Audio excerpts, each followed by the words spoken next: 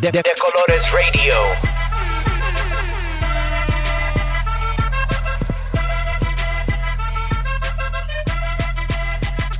De Colores Radio.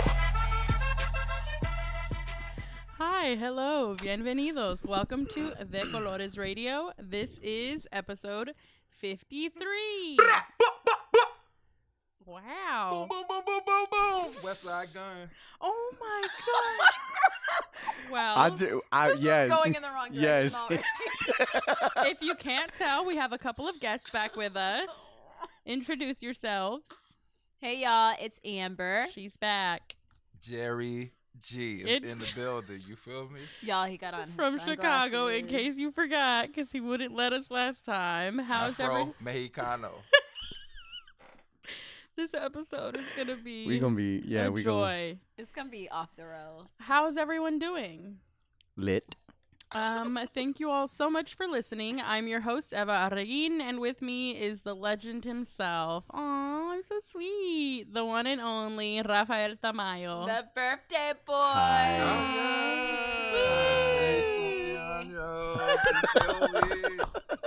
Appreciate My you, G. Jerry. Happy G Day. Happy G Jerry. Day. Happy G Day. Thank you, Jerry. Happy G Day to you. Yeri. Ri. Okay. How is everyone doing? Today was a good day. Okay. What are you doing? I was trying to make you think I was gonna say something, but I know, and you worked, and now I'm stressed out over here. yeah, I'm good. I feel like I'm kind of hearing you, Rafa, but I'm not really hearing you. What does that mean? I want to understand what you're going through. No, you don't. You really don't. Damn, okay, shit. What's your internal tea? Let's get deep. Dang. Don't do it. I want to give our listeners an insight into our personal energy, into how we are feeling right now, into the reality of our existence. That's right, we're translating our feelings in the best way we know how. Memes. It's time for Meme Mood. Rafa? So I had my first one was so one of my ex-girlfriends had direct messaged me. This is a lot of tea I was not ready for, but go ahead. I've had a girlfriend before. What? Okay, world. Okay, and At then? one point in my life, a long time ago, I had a girlfriend. It goes You're down. aging It goes yourself. down. In the DMs? It sure That's does. right. And then? No, she reached out. She was like, "Hey, I hear all these events, and I keep thinking about you, and I wanted to say hi and check in." And I was like, "Nope." I'm just like shaking my head the entire time. And so I was like, "Oh, I'm good. I hope you and your family are doing well." And that was it, right? And she replied, but I haven't read it the message, and she doesn't listen to the podcast, I'm sure. She might. But she won't. Okay, keep going. She's too bougie for podcasts. Damn, bougie taste. But I saw a meme that said, instead of getting back at your ex and living your best life, become a complete mess so that everyone makes fun of your ex for dating you. And I thought that was pretty funny. So that's your meme mood? It was. But now my Worried meme about mood, you. because I'm going to be a godfather again. This will be Aw. my 13th god. Yeah, Can godchild. I have one? My I'm family on won't number let me. They 13. think I'm a heathen. I'm on number, I don't know what it is. I'm like, I'm not the godfather that, But you are You to want. them. well, 13th. You literally have 13 I grandkids. have 13, yeah. 13 godchildren. Grandkids. I mean, God, I said godchildren's. They're putting in work. he don't even got an ex-girlfriend, but he got 13 grandkids. But because of that, I had gone to church. I go to so my goddaughter's getting confirmed at this church where like I wouldn't go there on my own because they make you feel bad. And I'm like, I grew up with that. I ain't trying to hear it no more. Uh-huh. And so my meme mood is somebody posted something on Twitter that said, "For Lent, I'm giving up." Oh, same. That's it. Yeah, for Lent, I'm giving up. Retweet. So that's my meme mood. Thank you. Jerry, Amber requested to go last, so I am fulfilling her wishes. Jerry, do you have one? My main mood, because I just saw Us, is Oop. Lupita with that mask. You feel me? Ooh, scary. Because I've been thinking about that. It's kind of messed up my head for a while since watching the movie, and then reading all these think Theories. pieces. So Lupita Nyong'o with that mask on. You feel me? I'm gonna choke several times in this episode. Thing. Jerry came in after having 2 margaritas already. So Why did you say that, Jerry? Why did you say that money ain't a thing? Well, Stop! I'm over y'all. That sitting brings me over, to my meme you know. mood. Go for it, Amber. My meme mood is Jermaine Dupri throwing money out of the Oh window my in honor of God. our friend Eva, because she said that, you know, like she can buy all the plane tickets she want because Yep, money under ain't $200. a thing. You know, ballin'. Your music cue was slow, my It was guy. a little slow, but I'm still. Anyways, Lanes. I'm gonna forfeit my Money ain't meme a mood thing. because I don't like it if it don't bling Bling, bling. bling. This is your meme mood. you're right. It is. Boom. Y'all want a ball? Were you born when this song came out? Wow. Okay. We had some fun last episode. We introduced you all briefly to our new intern, Daisy. And we're gearing up for our 214 Selena happening this upcoming weekend, the 29th, 30th, and 31st of March. Yay! Yippee. There's a lot going on, and as you can tell, we brought back some of our favorite guests, Jerry Hawkins and Amber Sims. Hey, Hi. Welcome back, fam. welcome. Look at her smile, my favorite smile. All right, they're back, and we have a lot to talk about, so let's go. Y'all ready? So now, this is The Juice, where we cover the latest gossip on pop culture, politics, news, and more. So this feels kind of like old news, because this happened, I think, shortly after we recorded last episode. But the TV series One Day at a Time was canceled. What? You didn't even watch it. You're why it's canceled. My white is canceled? Probably that too. But I You am know- offended. anyways, this show is really good. And so obviously Latinx Twitter was very upset. Still upset. A lot of them are still pushing to hopefully get it sent to some other network. It's actually really sad because I think the episode before last, I made it in my Who You Got because I said, if y'all don't freaking watch it, it's going to get canceled. And then it happened because they value us very little and they don't even publicize these shows or market them very well, and then they get canceled. And so your actual shows with substance with people of color often get canceled unless it's like the biggest booming thing ever. So no in between. We need to get more raza on Netflix. What are you saying, Pat? Yeah. Yes, so they also recently, 50. especially after Alfonso Cuarón and Roma and all that success, they've been working a lot more in Mexico. And I believe her name is Veronica on Twitter. Enzo, I could be wrong about that.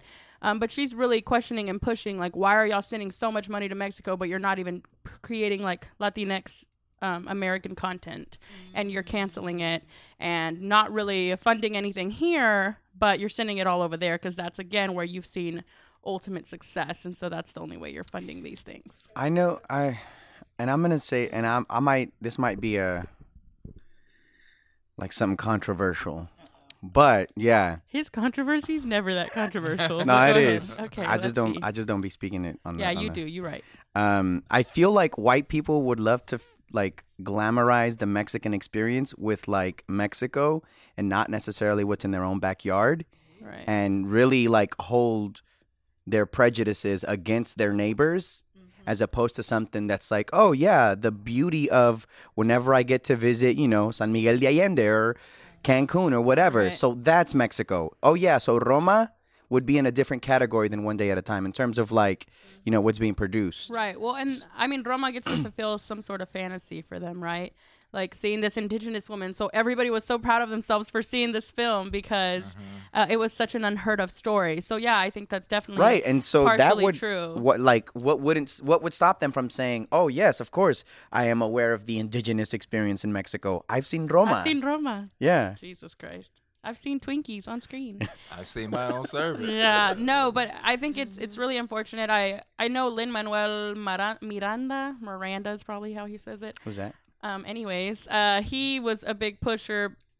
That's not the word, right? No. I'm your Pusha. pusher. Damn it, wrong crowd here. Perfect crowd. Anyways, I hope to see that this show goes on because it's actually one of the few that was discussing a lot of really important things like being a white Latinx and queer stories and all these different things that the Latinx community does not ever talk about. So it's really unfortunate to see it go, and I hope to see it come back. So we'll see what happens. You ready for our next topic? Amber had a special request about this one, but I told her it was already on this snap. list. Okay. What is it? Daniel Caesar Oh man.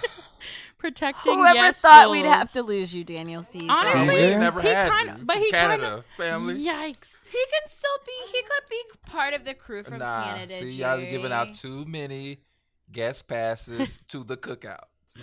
But he's Damn. black. Black. All skin folk and kinfolk But is that's what. not the point. We didn't I know that done he heard wasn't that a few kinfolk times. Let's tell until people he, what like, happened in okay. case they don't know. So we're gonna go backwards just No, a hold hair. on, just a minute. They heard Daniel Caesar Uh-huh. singing with her and singing all this beautiful music and just gave him this pass. Right. Ain't heard none of his He politics. he had been showing signs already a few months ago. Like he had said something else kind of controversial. I don't remember exactly what it was, but this lady, Yes Jules, who is a white woman rapper, I believe, No. She's like She's a white woman influencer. Yeah, Something. influencer. but she been she given- considers herself a She part looked of like the hip Cersei hop. Lannister. Yikes! She's been given space Yeah, white inside woman of passes. the culture because she has a big butt But it's and probably she's not made real. herself very adjacent to rappers and other black men who are problematic. Yes. So then she considered herself a part of the hip hop scene. And so Daniel and a lot of people lately, she says a lot of stupid shit all the time. So then obviously everybody, specifically Black Twitter, I would say, was very against her. So he was on his Instagram live. He claims he was drunk and he was defending her.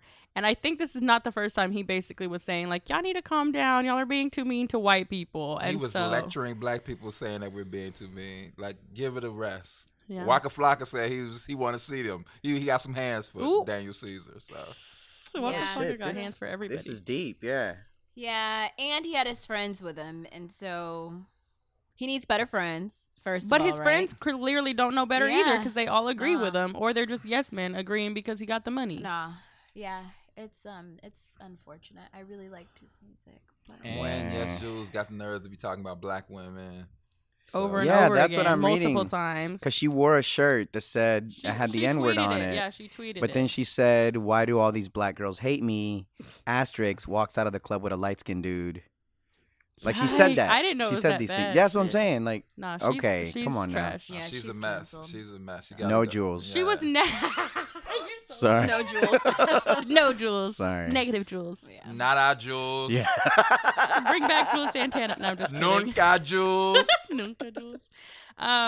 Yeah, so I just this is a very interesting case though, right? Because this is not unheard of, especially in a place like Texas, because your proximity to whiteness is so blatant that like you kind of get brainwashed if you're around it enough or trying to appease it enough or trying to assimilate enough that you're just like, guys, calm down. What about, because your experience with Yes Jules might have been great.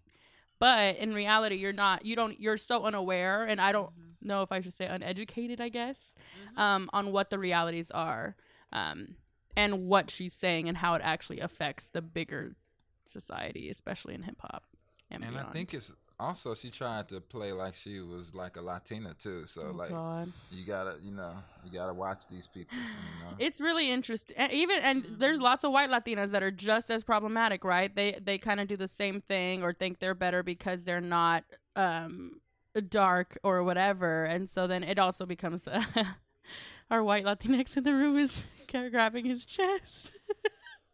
But yeah, it's a really interesting headline. I was kind of expecting it personally because I can look it up, but there was something else he said. I think these Very young guys similar. don't read either. Reading is so important. He's a young performer. I don't think he reads. Yeah. Reading is so important to developing yourself and public speaking. Yeah. And now everybody got a platform. He was on live with his platform. Bro, go to a library, bro. Come on, Pat. These folks ain't been to a library like the fave Pat. You feel Like me? the fave. Bay over there favorite. can help you. You know, get a Library library Bay? card. Library Bay. You feel me? Can get you a library card. Get you some research. But you know? really, it is very true because you don't have to like go to college or anything to get this information. But I think also well, he's Canadian, right? So He's Canadian. I'm not claiming. I was about to Hey. say it's a reflection of our education system as well. But he's Canadian, That's so right. I don't even know when he came here. He ain't true though. Wow, Ah. you were so lame. Okay, we're gonna keep moving on to the next thing that I believe I have to rid of in my life. Chick-fil-A. Mm. So, like, back in the day when this happened, I remember I stopped eating it for like 2 months, and I was like, I'm proud of myself. And then it kind of blew over, and I was like, I guess I'm eating it again. And then, like, it gets really difficult because you like food, and they're one of the few fast food chains with like healthier options, aka like kale on the menu. They got kale on the They menu. have kale on the menu. I get little kale They got salads a from there. superfood Oh, side. They on the do. menu. I They know that. do. I know because I live Yeah, right Jerry across the lives street. right well, not even right by across a the street. Chick-fil-A. It's, From just a It's like in Chick-fil-A? his parking it lot. is in my parking lot. For real? So it's gonna be Dangerous. really, really hard for him. It is hard. I mean, and that's the thing, right? Like, so let me back up a little bit. I'm getting excited again. Basically, the news came out, that Chick-fil-A is still donating, of course, to anti-LGBTQ organizations. And I believe, if I'm not mistaken, they actually increased their donations even, which is even worse. Damn. And it's like they're sending it to places that do like conversion camps, shit like that. Bruh, come on. Like full level hate, like all the way. So this is obviously very difficult because we fucking love our fried chicken and delicious sandwiches and kale and all these things that But you know, I thought that chicken was coming at me weird though. stop. You're so You know what I dumb. mean? Because ain't Them no way. pickles There's an efficiency to Chick-fil-A that is suspicious. I'm like, y'all can't be that good. and happy Why? and And the nice. customer My service. pleasure. What My is for it? these young pleasure. folks, you know, Some, yeah. be like, sir, we're happy to serve you. Yeah. Sir. My No, pleasure. my pleasure. Oh, really? Blink twice oh, if really? you need help. All right, give me 10 barbecue sauces. My pleasure. Oh, so y'all saying it's kind of like the plantation? It's Yikes. kind of like Get Out, to be Yeah. honest. Honestly, Yeah. that's Damn. true. They be walking like that. Mm. Sir. My niece used to work at a Chick-fil-A. How can I help you? Damn. Um, So we're canceling Chick-fil-A. I think Shit-fil-A. Shit. That's what we're doing. Yeah. I Alright. guess so. It's gonna be Damn. hard to let go for me. And that's the thing too The though. food ain't Like really that good, though, to be honest. Let's be I honest. I really liked it a lot. What do you like about it? It's good and kind of sweet chicken. The Chick-fil-A sauce also hits. That, Ooh, I that love sauce is, but it's Chick-fil-A free. sauce. We could get, you know. What you go? Oh, give me all the sauce. That's right. Because I'ma that take chicken it is with my, subpar, homemade to chicken. be honest. It's not like amazing chicken. It was just like good and it felt fresh. It didn't feel as heavy as like McDonald's or Jack in the Box. Yeah, Oh, we're I gonna like get that. ripped for this one. People love Chick-fil-A. People do. Jerry talking about it's not that good. We're about to I'm gonna see you there tomorrow morning, pulling up I'm with only- in the Trinity. parking lot. I only go yeah. there when my kids need something to eat. Uh-huh. Like a real poor dad with kids who got to eat fast food. Poor you dad. feel Chick-fil-A me? Chick-fil-A ain't You know the cheap. meme? That's Like a real poor dad. He It's- act like he getting a 2-piece. yeah. on See, that y'all- shit y'all- feel like so y'all be- $10. like Oh, he it's get a 2-piece Tuesday. on It's Tuesday Tuesday. at Popeyes. Let me dispel. This is let not me that dispel Popeyes some myths. special, bro. Let me dispel some myths. Oh, I love that It's not $5 about- box. It's not about Maybe have that Popeyes. Poverty don't $1.99 have special. poverty don't necessarily have nothing to do with being cheap. It's about convenience and efficiency. It is Whatever's true. in your neighborhood. That's why people go to the gas station to buy groceries. That's why people go to Walgreens Food to buy deserts. detergent because it's right in their hood. True. But Poverty ain't necessarily about. so cheap. Jerry So gonna be you're like not- the little the Except for girl not from living in no Carusel hood. who's like eating the chicken sandwich under her desk. You know, That's right. He don't live in no hood though. to Ooh. be What's that? What's that? Ooh. What's that mean? You know Which it? we, Uh, where wh- he's eating, it- it's a On the Westbrook or sideline? somebody. Yeah. Yeah. Anyways, so this is the hard thing, right, with capitalism, because you know these you know these things about these companies, and you Robo kind of food have to sauces. decide like if you want to still support them or not. In this case, Yeah. their money's directly going to these horrible places. I know when we went to Tropicalia, we kind of had to have a discussion too. Like, Yeah. shit, we're going to this thing, and one of their sponsors, is Constellation Brands, which is taking water from Mexicali, which is literally they need their water, but they're taking it to make beer. And so, but we still went to that festival. So it's like this really complicated issue. So what you're saying is that you can't escape capitalism wherever it happens. Correct. And so racism wherever it occurs. exactly. Everybody is problematic. We all are indeed. So if you choose to not go there, power to you. If that is your only option, we understand. It's hard out here. That's what I'm gonna tell you, because I know we're not all perfect, and it sucks. But I said that when I found out Jack Daniels stole the recipe from slaves. oh, I did. That was a few years from ago, right? Slave Africans, yeah. I But remember then that. they had some free Jack Daniels somewhere, and I was like, oh, Give me 3. sign me up. We went to that party too. Actually, that makes sense. That was probably right after that, because they were trying to like boost it. Shit. Yeah, it was. You feel me? Where's it? Where's It's hard. is Tennessee, right? 'Cause Tennessee. you're the only 10 Tennessee I whiskey. see. Tennessee. Wow. Tennessee. Jesus Christ. All right. So Pat then, said wrap it up. Let's Pat move said it. Let's in the move it. episode. This next story is a local story. The Deep Ellum story. Rafa, I'm gonna give that one to you. I am going to say that afterwards, I fall asleep better when there's helicopters and police sirens. Yikes. So I've been falling asleep fairly easy the last few days. They've been there steady. Yeah, but not all of it has been because of protests. Something Okay. went down in Uptown, too, and so like because of where the stations are. So tell It's our crazy. people what happened. So apparently, X High and Tight barbershop Yeah, barber. bar. Barbershop / bar. Yeah. Speakeasy. Which just to not to derail or really quick, someone that I know went there and they were like, yeah, my intuition was telling me to be mindful of this person because I kind of felt a weird vibe leaning towards like this type of racist behavior. But quickly coming back, this bartender In Deep Ellum. in Deep Ellum pulled into a parking lot because someone was driving on the wrong way. And she apparently was blocking his way in or out of a parking lot. Anyway, they got into an argument. He ends up pulling out a gun. And there's video of this. There's video of all this. Pulling out a gun. It is a black woman and a white man. Black woman, white man. And he punches her 5 or 6 times brutally. She takes the punches. But like he's got his gun, slaps her cell phone out of her hand, And kicks she it. kind of tries to push him off, but then Yeah. he continues. It's really ugly. It is. It's very ugly. And like what got me the most is like all of the comments online. Like, yeah, people are upset that, you know, his family is being threatened. But at the same time, like, I'm not falling for that because I The hadn't even heard that, but I guess no, my yeah, like feed people are doesn't going talk crazy about over that. So I'm on the Deep Ellum community watch page, which is problematic as Oh. fuck. But it's crazy, like even just looking at that, the way they'll rally around like certain types of incidents, like it was completely different when an ex-bouncer of a club beat up a woman and the woman was white and they had video, like they had I all remember kinds that of video, yeah, too. That was that was horrible. crazy. So like that even if you, and I'm not saying that both incidents were the same, but when you look at them and side by side, try to like really understand them within their own right and how the people respond, the way people react to events really speaks on a grander scale about what collectively the vision or like what those prejudices are, right? And so I'm not saying that all these people are wrong for believing a certain way. Like you do what you do. Everybody is who they are because of the experiences that they've had as individuals.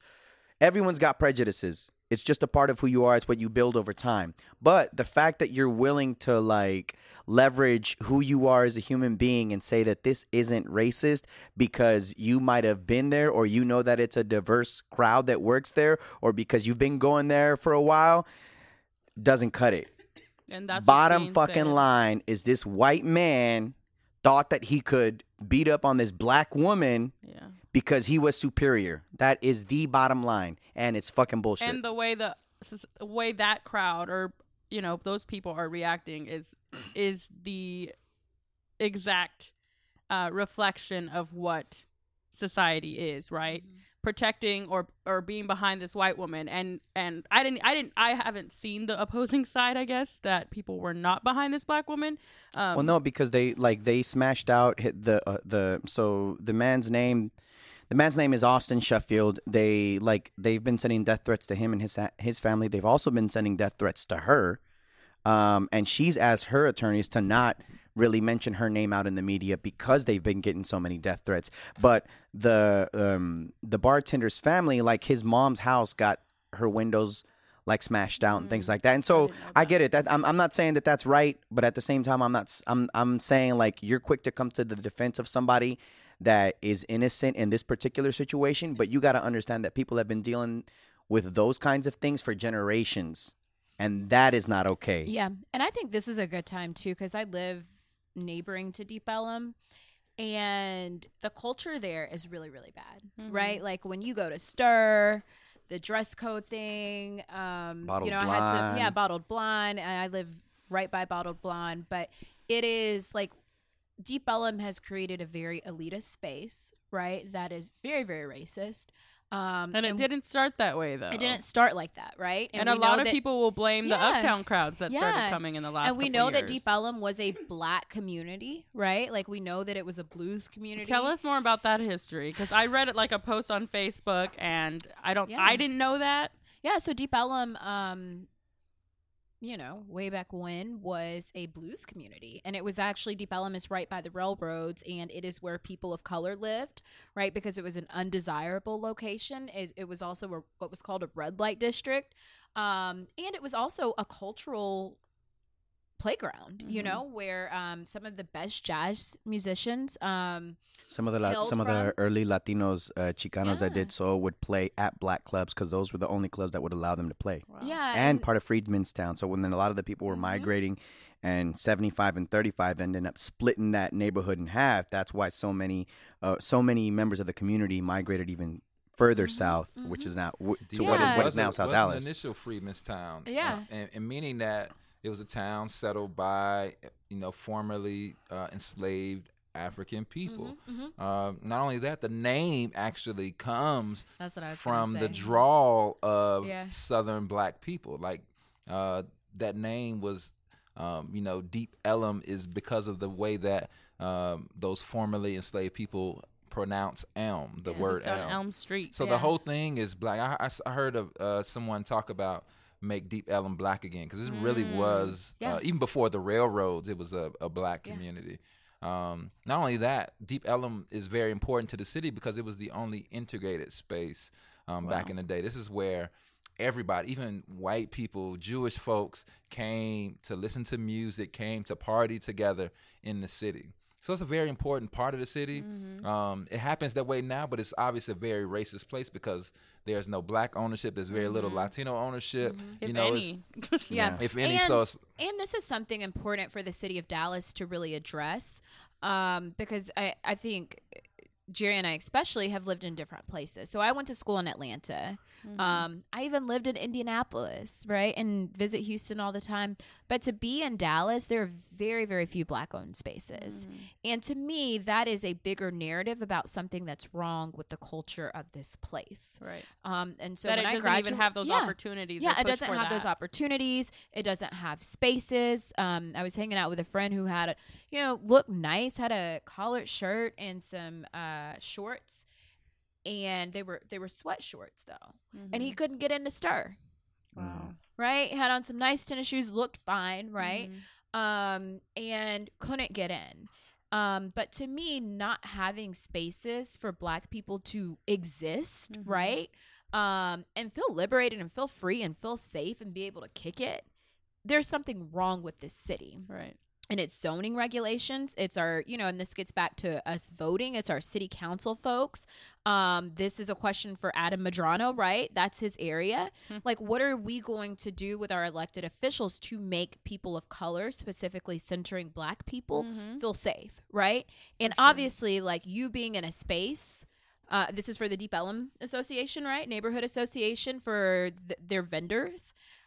How have we been able to create a space in which this happens, right? And even if you're not getting your ass kicked, you're not welcome. Right. in that area. And that is something that we need to look at. And I hope the conversation goes beyond this, right? It's like, can you even exist as a Black person in Deep Ellum and be safe, right? And feel wanted and be spending money and feel like, people don't want you to be there. Mm-hmm. And that's a very real thing because that's our community, Not only that, like the architecture is still there. William Sidney Pittman was a Black architect. He was the son-in-law of Booker T. Washington. Oh, wow. His buildings are still there. The Knights of the Pythias Temples building is still being there. It's right next to a large hotel that they're building right on part Good of Latimer. The development. His church is where Interrupt's office is that he designed. And even where like a place like Deep Ellum is where a blues man used to play. His plaque is literally on the building. And so like that is a traditionally, obviously, before all of this is native, folks. This is native land anyway. All of Dallas is native land. But, transform into a place where Black people felt a little more safer. They were never safe in this city, but more safe. And then they created a place because Black people were never exclusive, a place where everybody can come and participate in that culture, particularly blues and jazz. And so it's an important place. And I think that, speaking to the issue, we all need to speak up. I was in New Mexico when it happened. And so I kind of caught up when I just got back this week.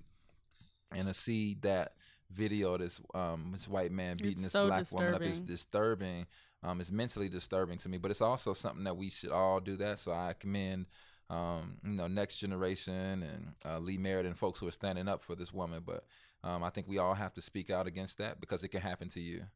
Well, and that's the thing that, I clearly, I guess I didn't know because I'm not on those pages or whatever, but it's like, it's so blatant how little we protect and care for Black women. Like, it is that blatant, right? Mm-hmm. That she is literally being beat in the face. Mm-hmm. And people have a problem with that. Well, and the other thing that we haven't touched upon either is the district attorney's office, right?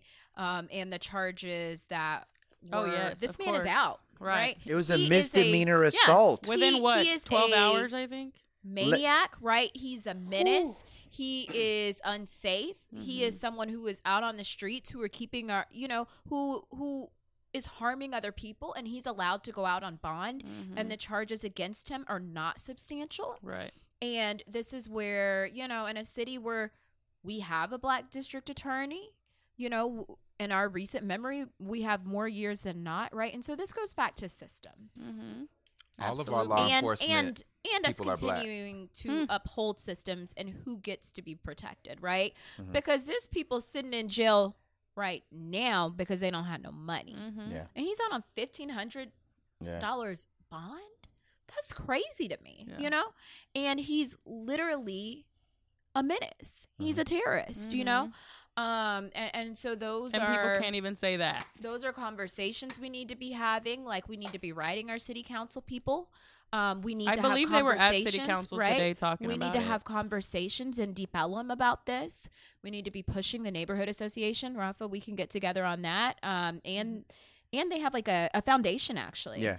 And so I really do think, because this is a symptom, right, of something much, much larger. And once we pull back these layers, we're going to see a lot of things about Dallas and its treatment of Black people that really needs to be addressed. I also wanted to give a shout out to Nisi from the Black Women's Defense League and Revolution Cafe, who I think was also leading a lot of that movement. Thank you. Say her names. Yes, I know German, a friend of ours, was photographing that night. And so I think it's always like that re-disturbance of anytime you go to any kind of protest where the police are very blatantly protecting whiteness, basically. And even if it's all police of color, right? So it's really, really our fascinating. Law enforcement folks are all Black in the city, and we have to hold them accountable. Our police chief is a Black woman. Our sheriff is a Black woman. Our district, our city's attorney, like all these people, we have to hold them accountable because they are now representatives of that racist system. So, indeed. So hopefully we see some form of justice within this, but I want to be so mindful and constantly saying to protect and uplift Black women because they are the ones that are constantly moving and shaking every fucking movement, and y'all are they're the first ones to get abused. Yeah. So we can keep moving to more systems we don't trust. The Mueller report finally came out. I kept saying I was waiting for this. And it was like having blue balls. Well, not that I've ever had that. Oh, you know about that? Tell us more. You know, I might Amber. know a little something. There's something I'm hiding, right? But it's like the climax, or like, you know, trying to. Right. I think. You can't just leave that. Yeah, I'm like, girl. Tell us more, Amber, about these blue balls.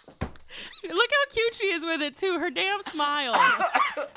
Do you know how they feel, Amber? Stop it! Stop. Okay. Well, I've heard it's really painful, and you're like waiting for something that never happened. Did somebody and, fumble the bag on you or something? You her. get really frustrated. I can't. And I'm frustrated. So and Rafa is blushing, and I'm like love dead it. right now. I told him that's how you know you're a white Latinx if you blush. when you laugh. Stop calling me white. I'm sorry. I'm he is sorry. a light crimson right now. Thank you. We'll I'll go take with that. I'm Does a that light make you feel crimson. better? Yes. Okay. Light crimson Rafa. Sure. A little rosé. Whatever you little say, rosé darling. tone over there. It's a Pat, beautiful can you give me my powder? and Kleenex because he's crying. I never had blue balls over the Mueller report. yeah. Mueller did not give me blue balls. I did not expect anything from these folks. That's true. Meanwhile, I think Trump for me, is turning up. it right was now. just my way to like channel it, right? Like I was like, ooh, maybe, and so like that's my naivety, Yes. and that, but also realizing that like no shit, this is not gonna solve this systemic ass issue that this country was founded on, and so, obviously the Democrats are like, release the whole thing, like that's gonna solve it. Look, if grabbing them by the vajayjay don't get it, it's a wrap. Jesus, honestly. No, not by the JJ. But he the means balls. it's like no, That's you the mean in the terms theme. of Trump. In terms of Trump, Yes. I know. a sitting president Yeah. said that was locker room talk. What did Ocasio-Cortez Cortez. She said, you can impeach him. He could be voted out in 2020. Whatever it happens can happen, but that still won't change all of the everything that surrounded him, all of the systems that have allowed him to prevail, all of the That's people right. that have been reinvigorated with their strong sense of their hate. racism. Yeah, that's right. That's right. And it's I'm, true. and, That's the I'm on facts. a, I'm a little worried about her too, because she, at South by Southwest was talking about. Oh, Pat was there. What is it. black and all that? Oh, when God, did asked she about do that? reparations. So yeah, So I'm I a little told you. See, well, and it was like Alexandria Ocasio-Cortez. right after she was elected, she also like voted. Danced. Shut the fuck up. She No, did but that. she was like voting to not abolish ICE, even though that's like one of the big things she ran on. So it's But I like think they're- it was something connected to that vote. It was, but it's also like these things of like they're all fucking politicians, y'all. No They matter are what, politicians. even like there's not one that's gonna get it all right. They're That's not to right. be trusted. That's why we hold them accountable. That's why we're happy when we see one moderately decent human being. But like she's I hope somebody pulled her to the side. One of her girls, like, look, she's like I'm Gina black. Rodriguez. This was black. Stop playing. Yikes. So yeah, that's rough. Anyways, so Reparations though. reparations though, just Reparations. Is reparations on the agenda? Are we it was talking last about that? episode. We talked about it a little really? bit last episode because that's when Oh, Julian we'll talk about had it now said with your it. black friends. Yeah, like he's like on the top of my like Julian is? presidential. Yeah, Yeah. because he gave the he's- best He answer. did, and Oh, he he called did. Bernie to out Bernie for it. Sanders about He's beasted. reparations. That is the black-brown solidarity that we've been talking about. He has right? a black Like, woman campaign manager. Nice. Hey. That's why. That's why he's saying what he's saying. But look, she is a beast. What's her too. name? What is her Let's name? I can't name think of her. her name, but I'll find that in a Because minute. that's where he got come that on, from. fact check. Shirley. But she is. He was she's the on, one. fact So he was the one that started the push to say that it wasn't a national emergency, right? And then Ocasio jumped on and supported it. I'm not Right? sure. I just remember his was a response to Bernie saying it on the Breakfast Club, which is what we talked Yeah, about. Bernie last was like, episode. I don't know about He's like, you can't just be reparations. giving out Bernie? checks. Stop. You're Bernie?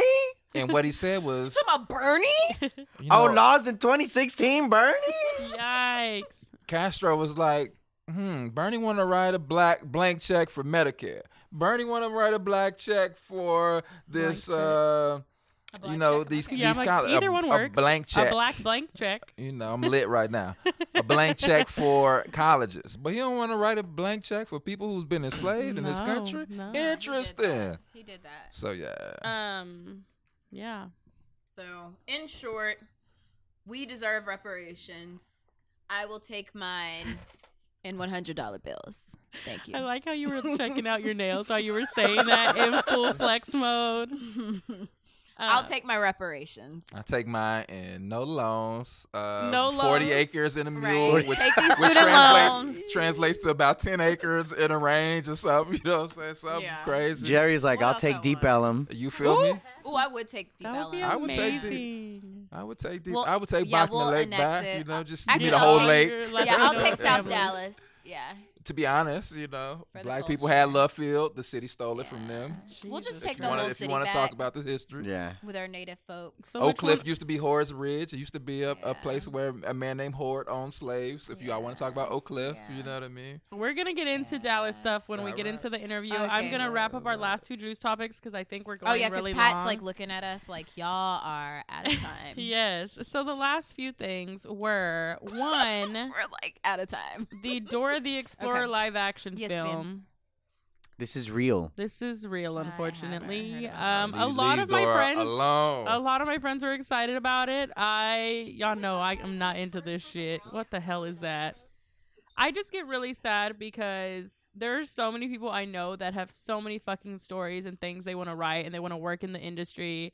And this is a shit y'all are creating. A fucking live I bet- action Dora the Explorer. I bet you'd really? get hype if they did an Arthur live action, though. Why are you attacking me right now? Arthur's iconic. So is Dora. Okay, but I'm Dora. they're not even gonna do the essentials. Swiper, no swipe. Swiper, no swiping. Is Swiper gonna be in it? No. Boots. Boots don't even Boots have is eyeballs gone? or talk. I mean, not Boots. The backpack. Sorry. Wait, is Oh. it? Is Dora the most So they're popular knocking Boots? Mexican girl in Black history? In Black history, maybe. I don't know. Wait, what? How does that My work? kids happening? love Dora and Diego. Yes. The- Her Black cousin's in it history? too. Yeah. Oh, can we talk about the Quince video? That should have been your me mood. Oh, that should have been my That should have been your me mood. mood. What Quince video? My daughter You need to dressed see it. up as Dora for Aw. regular. Not I ain't talking about Halloween, just regular life. life. For regular. Regular You got life. the The orange backpack, shorts, the stand, orange Dora. shorts, even the molded hair. Not even a wig, just molded hair. Yes, Just the come Dora, plastic on, hair. molded hair. Stop the little. I know what you're talking about, like styrofoam. She pulled the like- map. No, Trend, because this is. She pulled the for map regular. out of the backpack. Map. Where are we going? So is she excited about I this? have it. Don't worry about Is it. Trent excited about this? I don't think so. Okay, see, then it doesn't matter if You know, someone who Trent grew is up loving actually it. more like Pat. You know what I mean? She's like a traveler in her brain. You know what I'm saying? She's like a, librarian kind of chick. Oh you my know? God. I'm excited You because one of the Hispanic actors they use for everything is in it. Yes, what's his face? Eugenio. Yeah.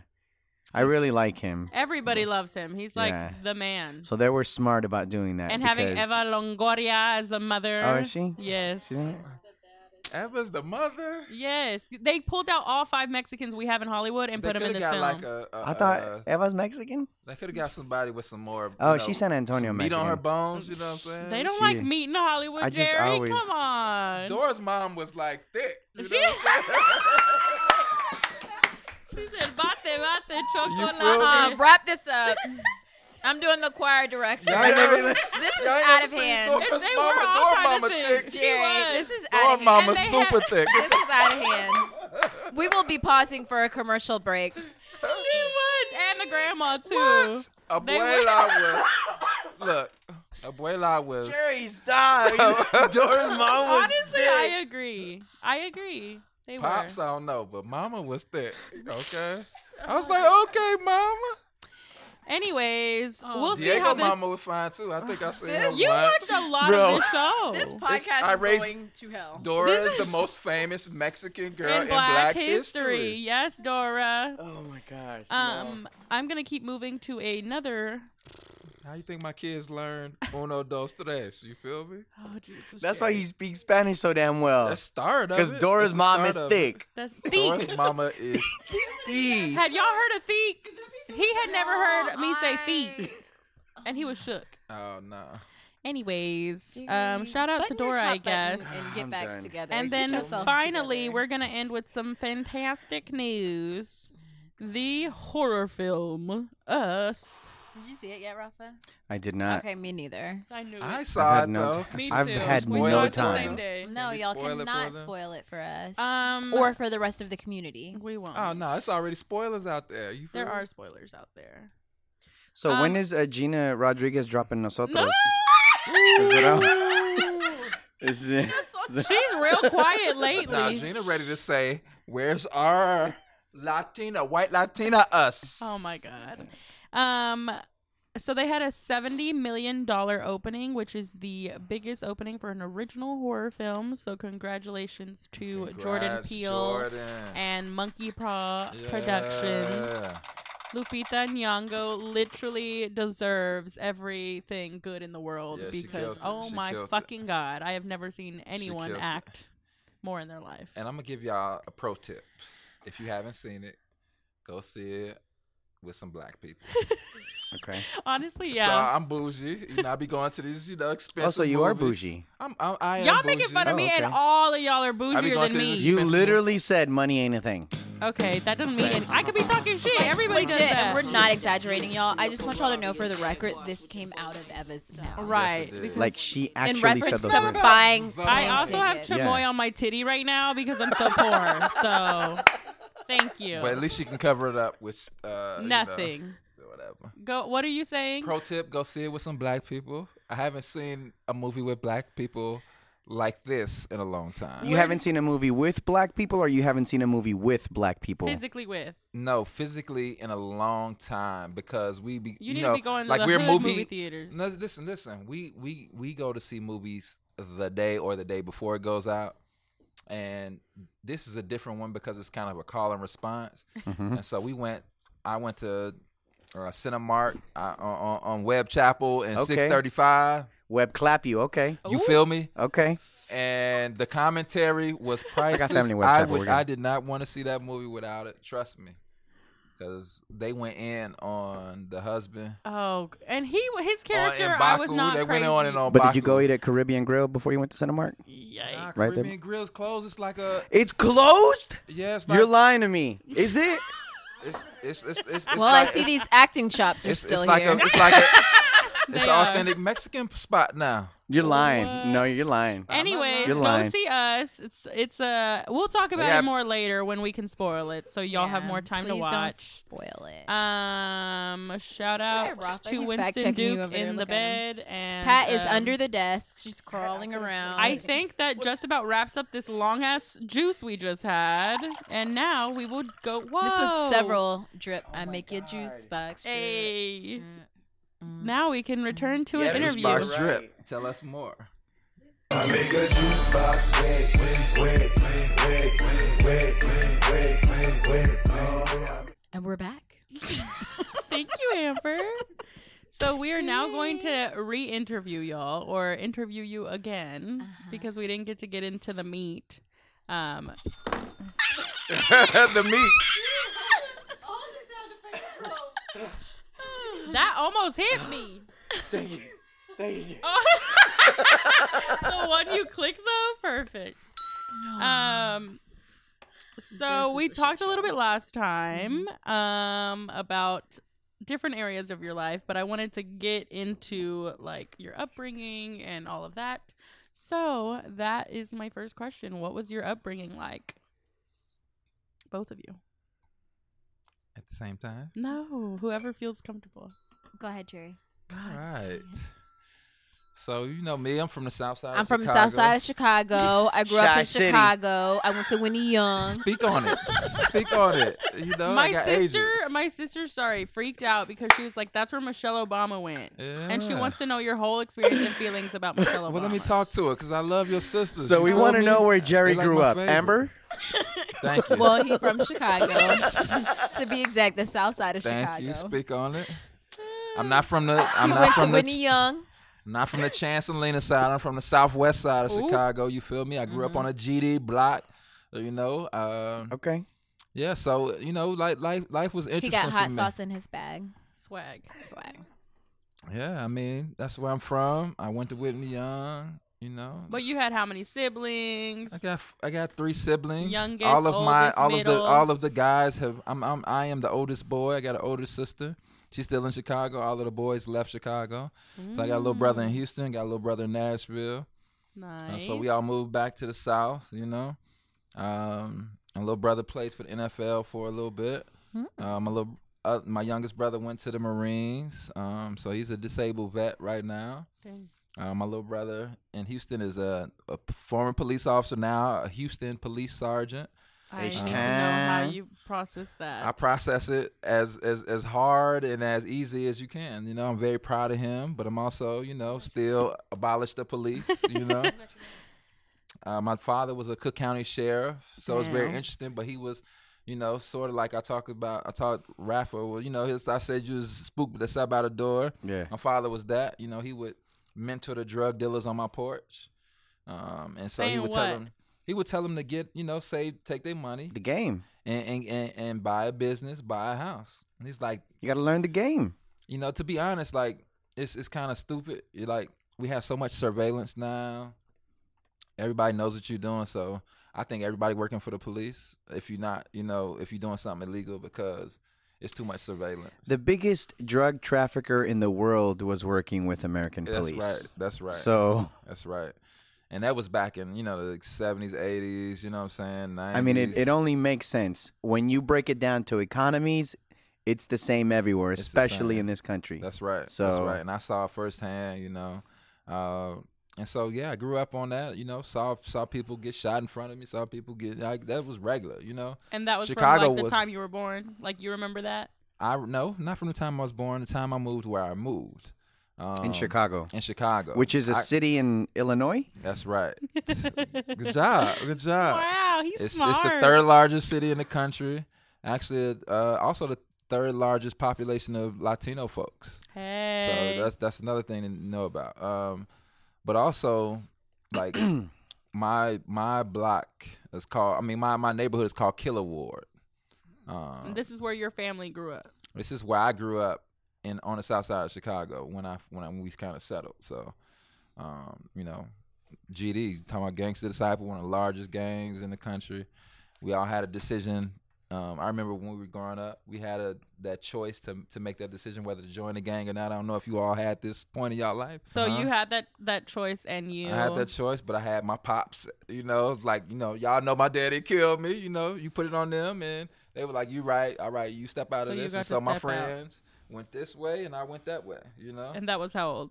That's about 11, 12. They was like, "All right, shorties, y'all throwing up this gang sign. What y'all gonna do?" And that was that decision. And so the I went same that way. shit is still happening. I'm sure. I'm sure it's on a different way now. In the 80s and 90s, Chicago locked up all of the gang leaders, and then in the late 90s and 2000s started to tear down all of the housing projects. And Chicago had the 2nd largest housing project, the Robert Taylor Homes, and one of the largest also is Cabrini Green Homes, which is in movies like Candyman and some other movies. And so there are no more high-rise projects in Chicago. And so you're talking about 70 to 100,000 Black and Latino folks displaced. And so now Chicago is suffering an exodus of Black and Latino folks moving out of the city. Most of them moving to the South, like places like Dallas and Atlanta, because of that. So, yeah, that's where I'm from. Went to Whitney Young, learned about rap. You know what I mean? Became a rapper, signed some deals, went to college. Ooh. So you're going to give us some bars. I got a couple for you. All right, let's go. I got a couple for you. You ready for me right now? Yeah, Oh, go shit. ahead. I gotta pull out something I wrote recently. There, you know what I mean? Do you need a beat? Ooh, No, I don't need nah. no beat. You know what I mean? We do this. Go ahead. We do this. Does that mean the birthday boy has to do one too? Yeah, No. birthday boy. I definitely choose. I choose has to to. know. I choose to know. I choose to know. Birthday boy definitely has to. Let's see what I got. Rafa was is still known as one of the best battle rappers in Is Dallas. that right? Anybody in Dallas gotta give me want some. to test my battle? Come on. He really is known as that. I'll say that. Anytime I meet people, they're like, "Do you know that?" And I'm like, "I haven't seen it in real life, so sure." All right. You ready? Let's go. Oh, you ain't heard of me? Air Max 270s. Pull a Nike socks over the scar from the surgery. She told me, take it, Jerry, like burglary. She called me baby. Her baby daddy wanted to murder me. Ooh. Can't keep tabs on me. What car I last drove, I'm too cold. Switch up my whips like my wardrobe. I'll be out of here. In the winter with my summer gear. Meaning if it's winter here, I'm flying till it's summer here.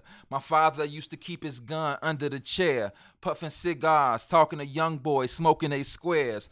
Gave him so much game for free, only hoping they hear that it don't go one ear and out the other was his fear. You feel me? That's just Okay. a bit, you know? And it touched on what we were talking about. Yeah. Jerry All got right. flow. All A right, little bit, Jerry little bit. G. You know, a little bit. Jerry talking. You feel me? So we're gonna Props. pivot to Amber a little bit, so she can tell us a bit about her upbringing, And drop some bars and for then us. also drop some bars. Some of those mesquite bars. Yeah. So Skeet, So I'm Skeeter. Amber. I was raised in Skeeterville. Skeet. Oh, skeet. Okay.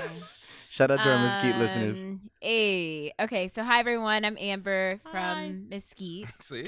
By way of Birmingham, Alabama, which is where my dad is from, and was born here. Spent some time in Germany because my dad was in the army, and then do you remember that? Mm-hmm. How old were you? I was like 4. Aww. that. Yeah, so That's cute. we lived there for a year, and it snowed a lot, and I just remember being black. And everyone being white. Yeah, can't forget it. Obviously, right? And then we moved back, and we lived in Birmingham for a bit. And when I was in 2nd grade, my mom was like, it was shortly after my granddad had passed, and my parents were not doing well. So my mom was like, I'm not from Birmingham. I'm going to take my kids and move to Texas. So she packed us up in her Astro van. Yes, and- Astro van. We had an Astro Right? I had an Astro Yes. van In our You drove that blue thing till the Astro wheels fell. van, and we drove to Texas. And so, And mom was from what part of Texas? my mom is from South Dallas, Oak Cliff. Okay. Carter Cowboy. Hey. Okay. And she sound like, too, oh my God, her mama got the best accent. I love She's her. great. She'd be like, Amber, what you doing? She said, is that boy Jerry? Is he funny acting? Is he gay? Yeah, she really wanted to I said, know no, if I'm Jerry looking was at your gay. daughter, but Yeah. So, you know.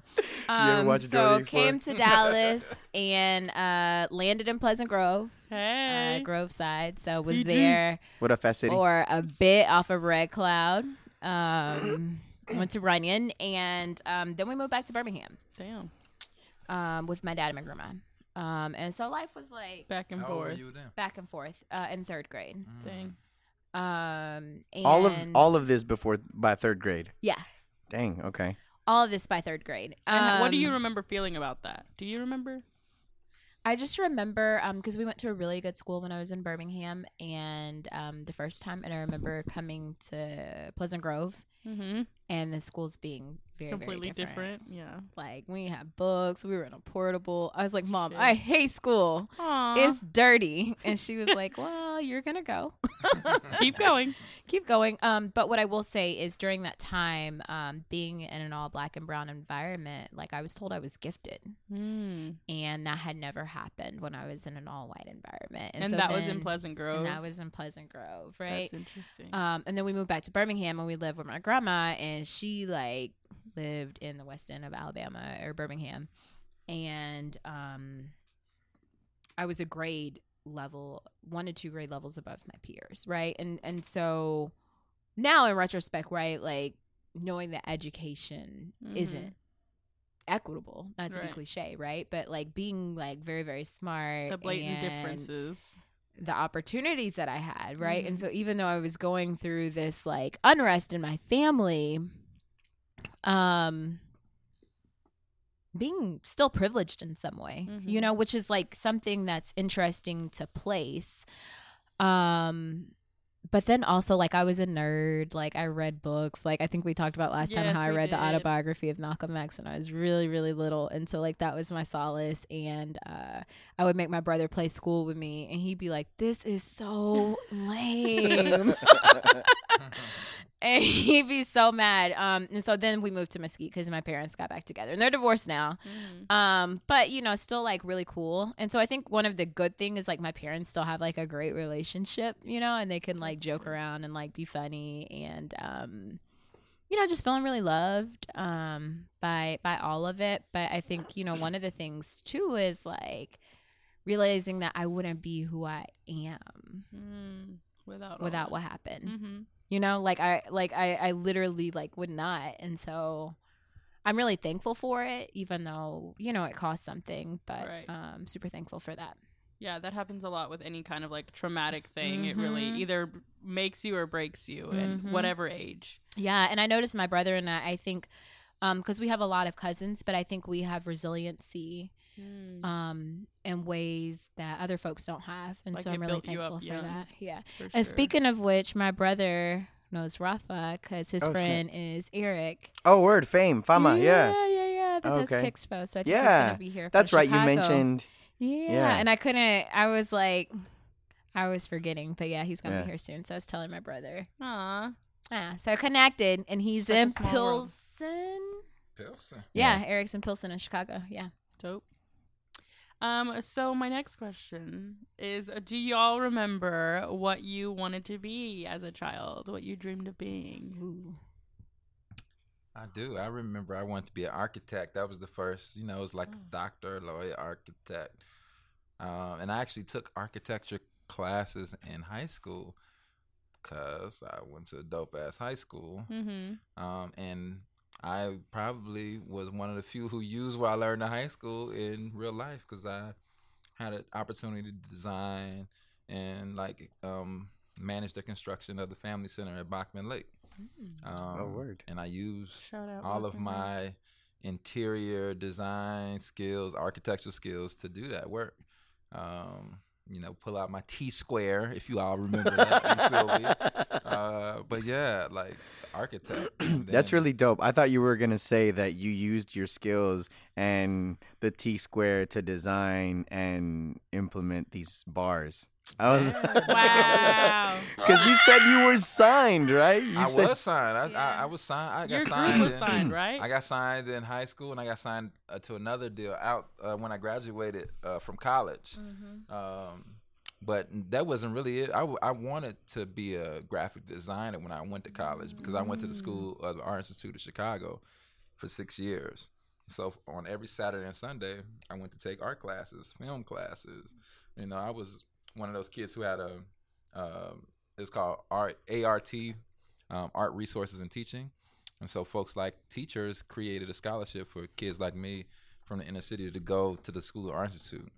So like from, you know, like I was 10 years old drawing naked women in the They always do studio drawing classes. It was Yeah. it was a, you know, culture shock for me, but then I got used to it and it's I'm art. going to this place, right? It was art instead of like this naked woman, you know Yeah. what I'm saying? And then naked men. That was the Yeah. worst. That was the Yeah. hard. You got to draw that penis for the first time. You feel me? For like, the first man. time, not the last time. Let me go sharpen this pencil again. Yeah. So, you know, being 12 years old, drawing that penis, you know, that just man just laid out. Yeah. That's, you know. You got to It's get crazy. comfortable with the normal So, of yeah, the but, human you body. know, I thought I was going to be, a graphic designer. In high school, I was teaching college students graphic design. I was part of the early college program at School of the Art Institute, and I had an assistantship. So I was like, I knew this is what I wanted to do until I, had that experience at the Park District, which I told you about last time. And I saw brown and black kids being separated in a summer program. And they're supposed to be having fun, and I changed my major immediately to early childhood education. So, I had a vast experiences, I was EMT because I wanted to join You done it all. I wanted to join the fire department because the fire department is like the best part-time job, like 24 on, 48 off. So I wanted to do that. So I'm a certified Hold on. EMT. I'm trying to do my math. Hold on. Right. I'm kidding. So, Because that math don't make sense. You work a day and you're off too? That's right. That's right. That's right. That's right. Amber? And they sleep if it's not any fires. You know what I'm saying? So. Let me come back down. My earliest thing was like I was like a poet growing up, right? And so I used to love to write and So draw. you got bars too, okay? Yeah, I got It's a your few time. bars, and none of them will be dropped today. Aw, Maybe some same. other time. And then I really wanted to be an archaeologist because I was really obsessed with Egypt, and I taught myself how to write hieroglyphics. You are And- a full, beautiful nerd. And one of my crushes, How do he you- brought me a book. He bought me a book about Egypt and about Girl, where is he now? hieroglyphics. He I might be the know. one. He should have been He was bae. looking out for you. He was trying to I support know. your He passion. got me. Wow. He got me. How do you Goals. learn to write hieroglyphics? I remember doing a worksheet on it. So Yeah. yeah. It was for me. It was like in fourth. Yeah. And so like I would go to the library and like get all the Egypt books and books write on him a Egypt. message? Yeah, and be like, hey, you know. I see you. She wrote, "You are trash. A little woke Amber. You are basura." I guess I missed the train. I never took a class. I would have been like Falcon. right. What? Falcon, Ibis. Right. So like I was like all into that when I was younger, and then I wanted to be in sports because I became And how did that- obsessed with baseball. Okay. So I was a big Derek Jeter fan because Just cause. he dated Mariah Carey, and Shut she was my up. favorite. and That's what did so- it for you. Yeah. I'm like, how do we go from super cute nerd to like sports, which is the exact opposite typically? Yeah. So I worked in sports for a bit. And you're which like oh man, Mariah I forgot my Carey. ring again today. Aw. You're supposed to bring it so we I can was go waiting. boom. I know. I was like, I know, so like a stunt. But yeah, and so like it switched, and then I went into sports, and How old were you there? Ooh, Like it was high like fresh school? out of college. Okay, out of yeah, college. Yeah. Oh, and I wanted to do news, so I wanted to do sports reporting. And that's for a what did while. you graduate with in school? English and political science, Oh, and I did news broadcast. Yeah. Cool. Mhm. And So- then you got into sports. Mhm. And then from sports. Now I'm in nonprofit How'd you go education from work. sports to nonprofit? Because I was in a racist institution, Oh, and I've heard of those. Yeah, and I was like, I don't think I want to be here anymore. So let's go fight racism. Cool. And it was a lot of experiences you had in that you were like, I'm tired of this shit Yeah. in the sports field Yeah, I was like, specifically. I gotta go. Dang. Okay, so that will lead us to our next question. Have you always been confident in your identity? Yes, for me, I've been confident. Been very aware of who I am in this world for a long time. Who do you attribute that to? For a lot of people, what? it started with my father. You know, like our parents, black families, they usually have like MLK on the wall. Mhm. They might have, a white Jesus or a black Yes. Jesus on the More than wall. like a wipe. And my father always listened to like the MLK speech. He played that all the time. Which one? I have a dream. Okay, stuff I like didn't that. know if he was getting it the Nah, more the he- deep cuts. My father ain't get into no deep Do your cuts. deep There's cuts. some good And then in deep Chicago, cuts. it's Harold Washington, who was the first black mayor. And it's interesting because now Chicago's going to have the first black female mayor of, for the first time ever. So that's going to be really interesting. Mm-hmm. But yeah, always aware. But then I got into high school. I got into a program called Upward Bound. Oh yes, And that's Upward still Bound, around. the one I went to, though, was very different. It was a black militant Upward Bound. Oh wow. Oh. It was led by a Garveyite and like a militant black man who taught me how to write. And so this black woman Garveyite was strict. She was like, my father told me that I have Native heritage. Like my great grandmother who partially raised me is a Cherokee woman. My father was like, you got Native history, you got African, you got all that. This Garveyite woman said, you're black. You African. Don't say nothing else but you're African. So I was like, you right. I'm African. You right. And so I learned a lot about that part of my history. She gave me books. She just loaded me up with books, said, read all this, read about Africa. And so I was on my way, learning about that. And then I got into college. And college opens up a different world for you. You kind of, you get acclimated to learning. Right. And I studied abroad in Central America. I told you all about that. And once I saw black people speaking Spanish for the first time, I said, yeah, I need to learn more about history because I don't know what the world has for me, you know. Growing up in my neighborhood, because Chicago is very segregated.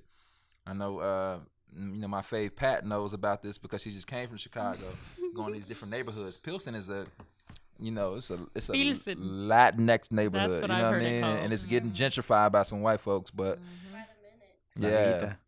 But I grew up in a very black experience. The South Side where I grew up was black. I also other than black folks were white police officers and white teachers. You know, other than that, it was all black. Mm-hmm. Yeah, everybody was telling me that has grown up there that the city's still very segregated. Pat It is. said that It everybody is. who grew up there said it's still very So it's a good and a bad thing, right? Because you have these cultural enclaves. Dallas does not. Dallas does not have any cultural enclaves at this point. Which means what? Which means that the neighborhood you enter is a neighborhood based off of an ethnic group or a nationality. And so in Chicago, you would go to Ukrainian Village, or you would go to Little Italy, or you would go to Pilsen, or you would go to Bronzeville, which is a black community, or you would go to Greektown. Like, you knew where you were. Even the Walgreens, if you go to a Mexican neighborhood, has Spanish on it, you know? Yeah, I stayed in the area that was like Puerto Rican zone. Yes, And then which is Humboldt Park. Humboldt Park. And you see this big Puerto Rican flag that is a huge metal. It's from one side of the street to the other. You know where you are. And so coming here, you don't know where you are. You know, Dallas is a very ahistorical city. And so it is you know, we would never know that there was a Little Mexico or a Freedman's Town, or that Deep Ellum was a Freedman's Town. Or that Hoard's Ridge was once a place where slaves were, or Cement City where Mexican folks lived and built the bridges over the West Trinity Emo. River. Like, we don't know these things because our ahistorical nature of our city. Little Egypt. Little Egypt, right? Like, we can keep going with those, you know what I mean? So We have our work cut out for us. so we have a lot of work to do, mass education in this city, because we don't have those cultural enclaves. And so I did. So I knew where I was when I was growing up. I knew I was black. And so I feel like a lot of that can be attributed to being in that place, right? To being in the South Side of Chicago. Whereas, Amber, I'm curious to your experience, because I know when we talk about ours, it's similar but very different. But when you're in Texas, you're still around a lot of white people if you leave your town for like 20 minutes. Yeah, one of the important parts, informative, and I think it saved me, is that my dad's from Birmingham. So we lived there for a while. In Birmingham, there's a civil rights museum that deals directly with the civil rights movement in Birmingham. My aunt would take us there every summer. And we would go to the church that was bombed, right, where the 4 girls died. And How old were you when you remember going to that? girl, every year from like second grade to all through high school. And so I had a very close relationship with what it meant to be black. My aunts also bought me, like, and I think I mentioned this last time, but books about black people, right? And so blackity black. And so even though I was growing up in white environments, I was very strong in my identity. And I don't think that I would have gotten that had I lived in Dallas. So by the time I moved here, For sure. to a historical Dallas, right? Despite being born here, we moved back. I had a very keen understanding of who I was. But I did grow up in Mesquite. You know, my brother and I were walking home one day. I was in 4th grade with friends, and we're called the N-word all the way home. And my mom called the principal, and she was like, "This is unacceptable. Come on, y'all man. not about to do this to my kids."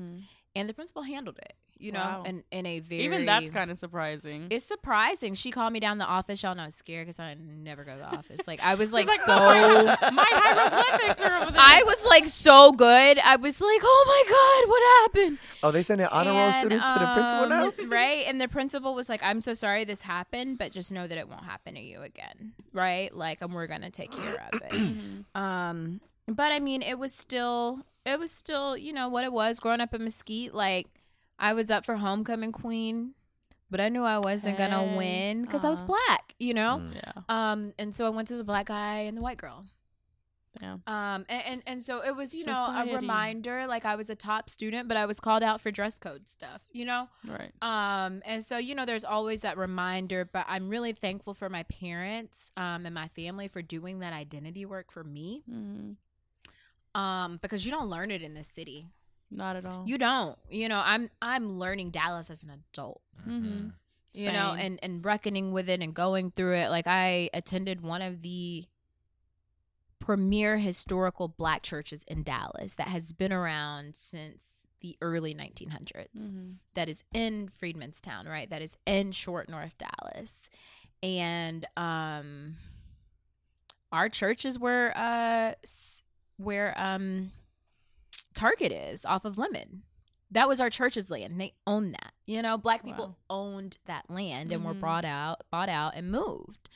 And so these are things that I'm reckoning with and learning as an adult, but that does a disservice to our students, right? To kids here, because you don't know what this place is. And so you're stepping into landmines all the time and trying to figure it out. But you can figure it out. I think that's the important thing to know is like, it might not be easy, but you can find this stuff out about this city. Right. And then once you know, you can't not know it. You can't unknow it. For sure. I think there's lots. Pat's making a face that made me laugh. Sorry. I know, but you look so disturbed. I think it's so important to distinguish that as well, because in America, so often things are like the white experience and the black experience, and that's the beauty. From as an observer of the black culture, of the black experiences, that it is so often embedded from the moment you're born, because you can't escape it, because it's survival, right? From your families and communities and stuff. Whereas like I'm carrying from the Latino experience, where so many of us like don't even know what in the hell are you doing? Oh, somebody left something. Yeah, somebody left their keys. Sorry, it distracted me. This damn drink. But with Latino experiences, so often it becomes this thing of like they assimilate to whiteness or like blackness in a lot of times, because that's all like I know I felt that way growing up, and so it's like an interesting thing to really, I guess, maneuver, and especially in a place like Texas, because it is so ahistorical and I don't know shit, right? Like when I talk to y'all, I'm like, woo, I'm a sponge because I'm learning so much. But anyways, thank you for sharing that. What is more, since we're talking about ahistorical Dallas, what are some other big defining historical moments that you think people should know about Dallas? Well, I think like just talking about what you said, I think it's important for Latinx people, but also just all people to know that Dallas was really a black and white city after 1841. And so like 1841 is such a changing, like a pivotal moment in this city, because that's when General Tarrant near Arlington cleared out the last of the native folks out Tarrant of County. North Texas. And so when you see Tarrant County, that's represents not only General Tarrant, but it also represents Fort Worth. And people don't talk about Fort Worth and these forts in the middle of Texas enough.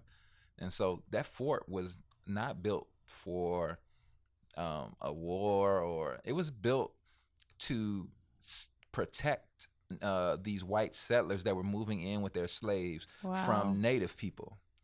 So Fort Worth was built as that type of fort. And so after 1841, this land is free for white settlers to come in and get free land, homesteading. To them. Free land. All they had to do was move here from Tennessee or Alabama.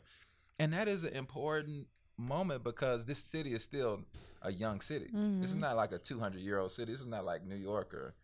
This is a young city. These people are still here. You know what I mean? Their families are still here, still benefiting from that initial sale or, free land, transfer of land from native people to these white settlers. But they also brought with them African people. And that's another big distinction. So when Dallas is born as a city, it is a black and white town. And so we're no Tejanos here, nobody here except for those black and white people.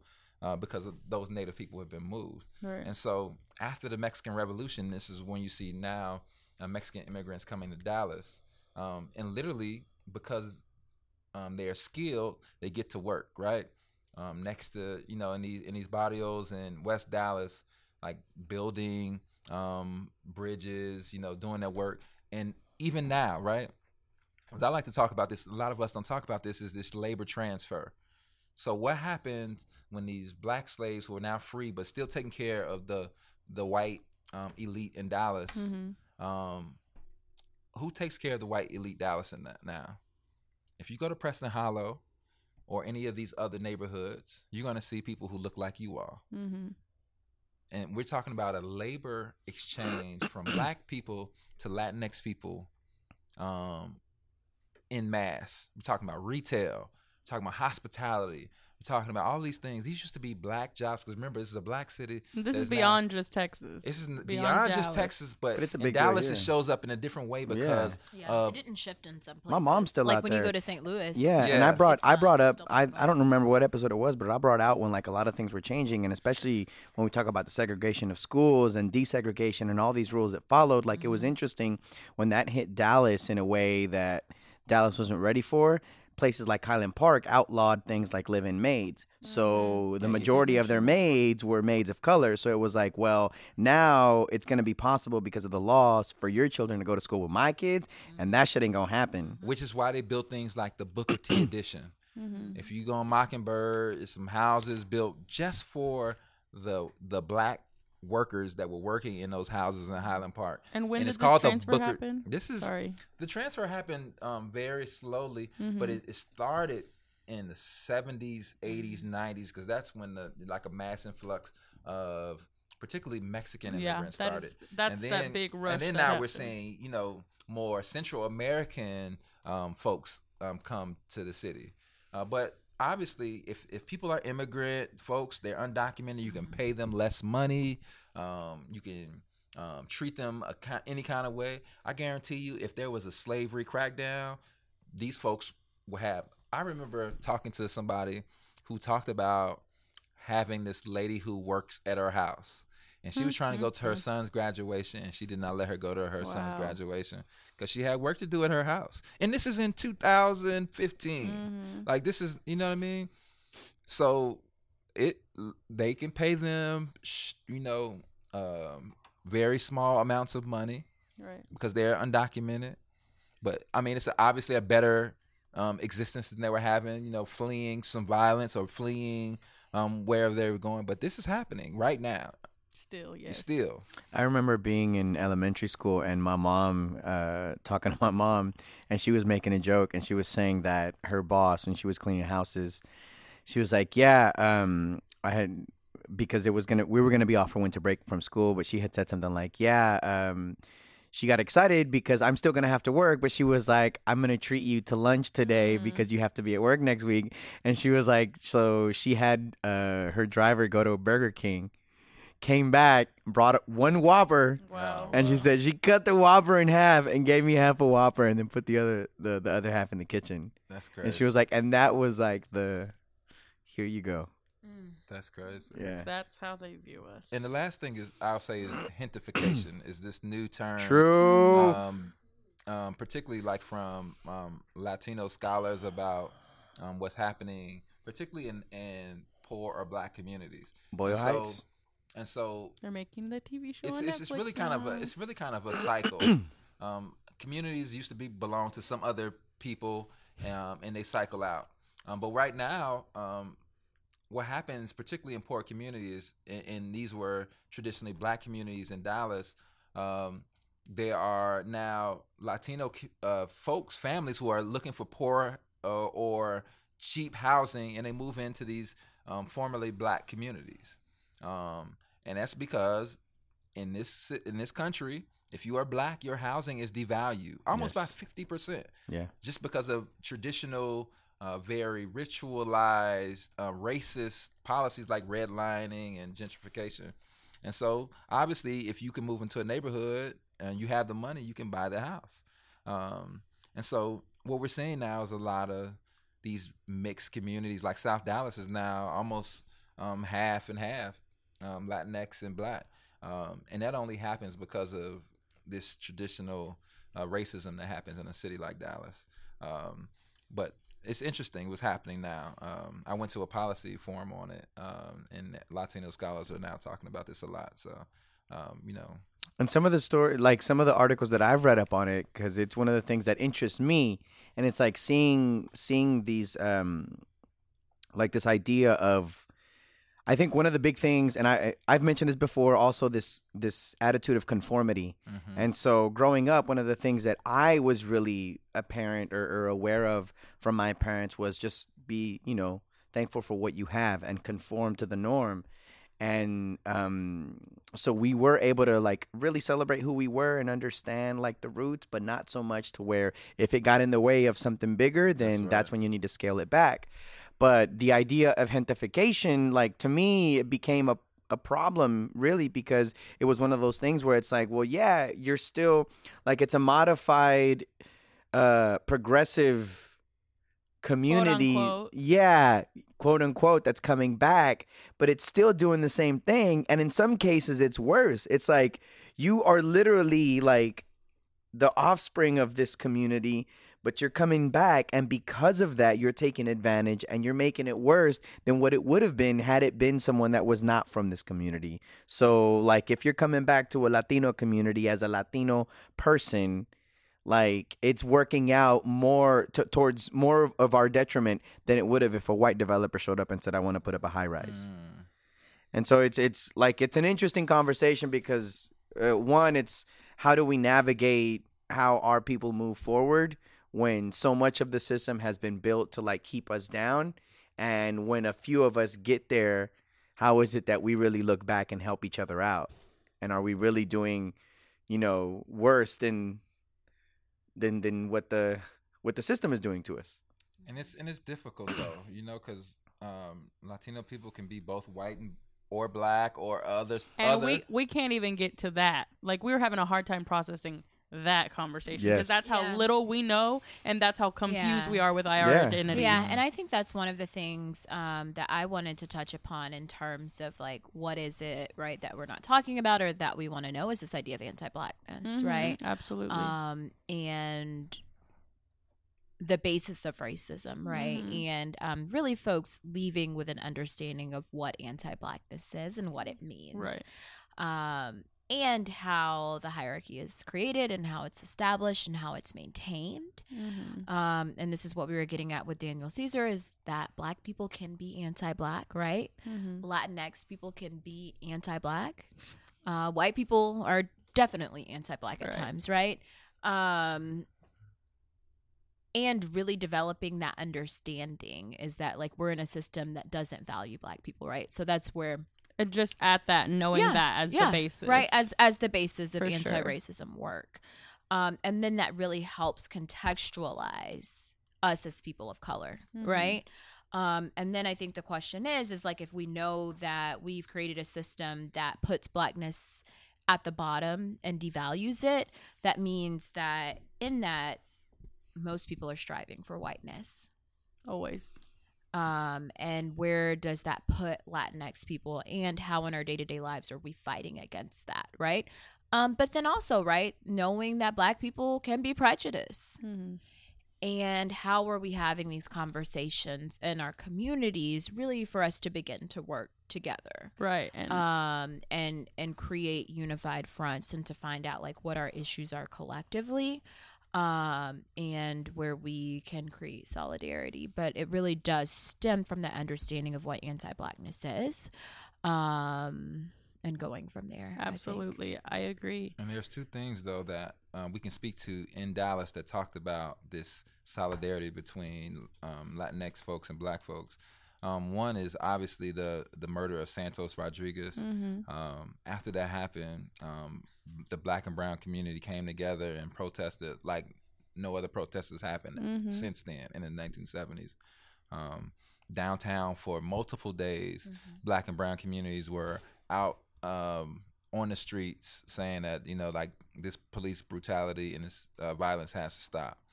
The second is one that I just found out about, and it's really called the Goals for Dallas. And so the city created the Goals for Dallas in the 60s as a way to move forward with this new vision or strategic plan for the city. But it was very racist vision.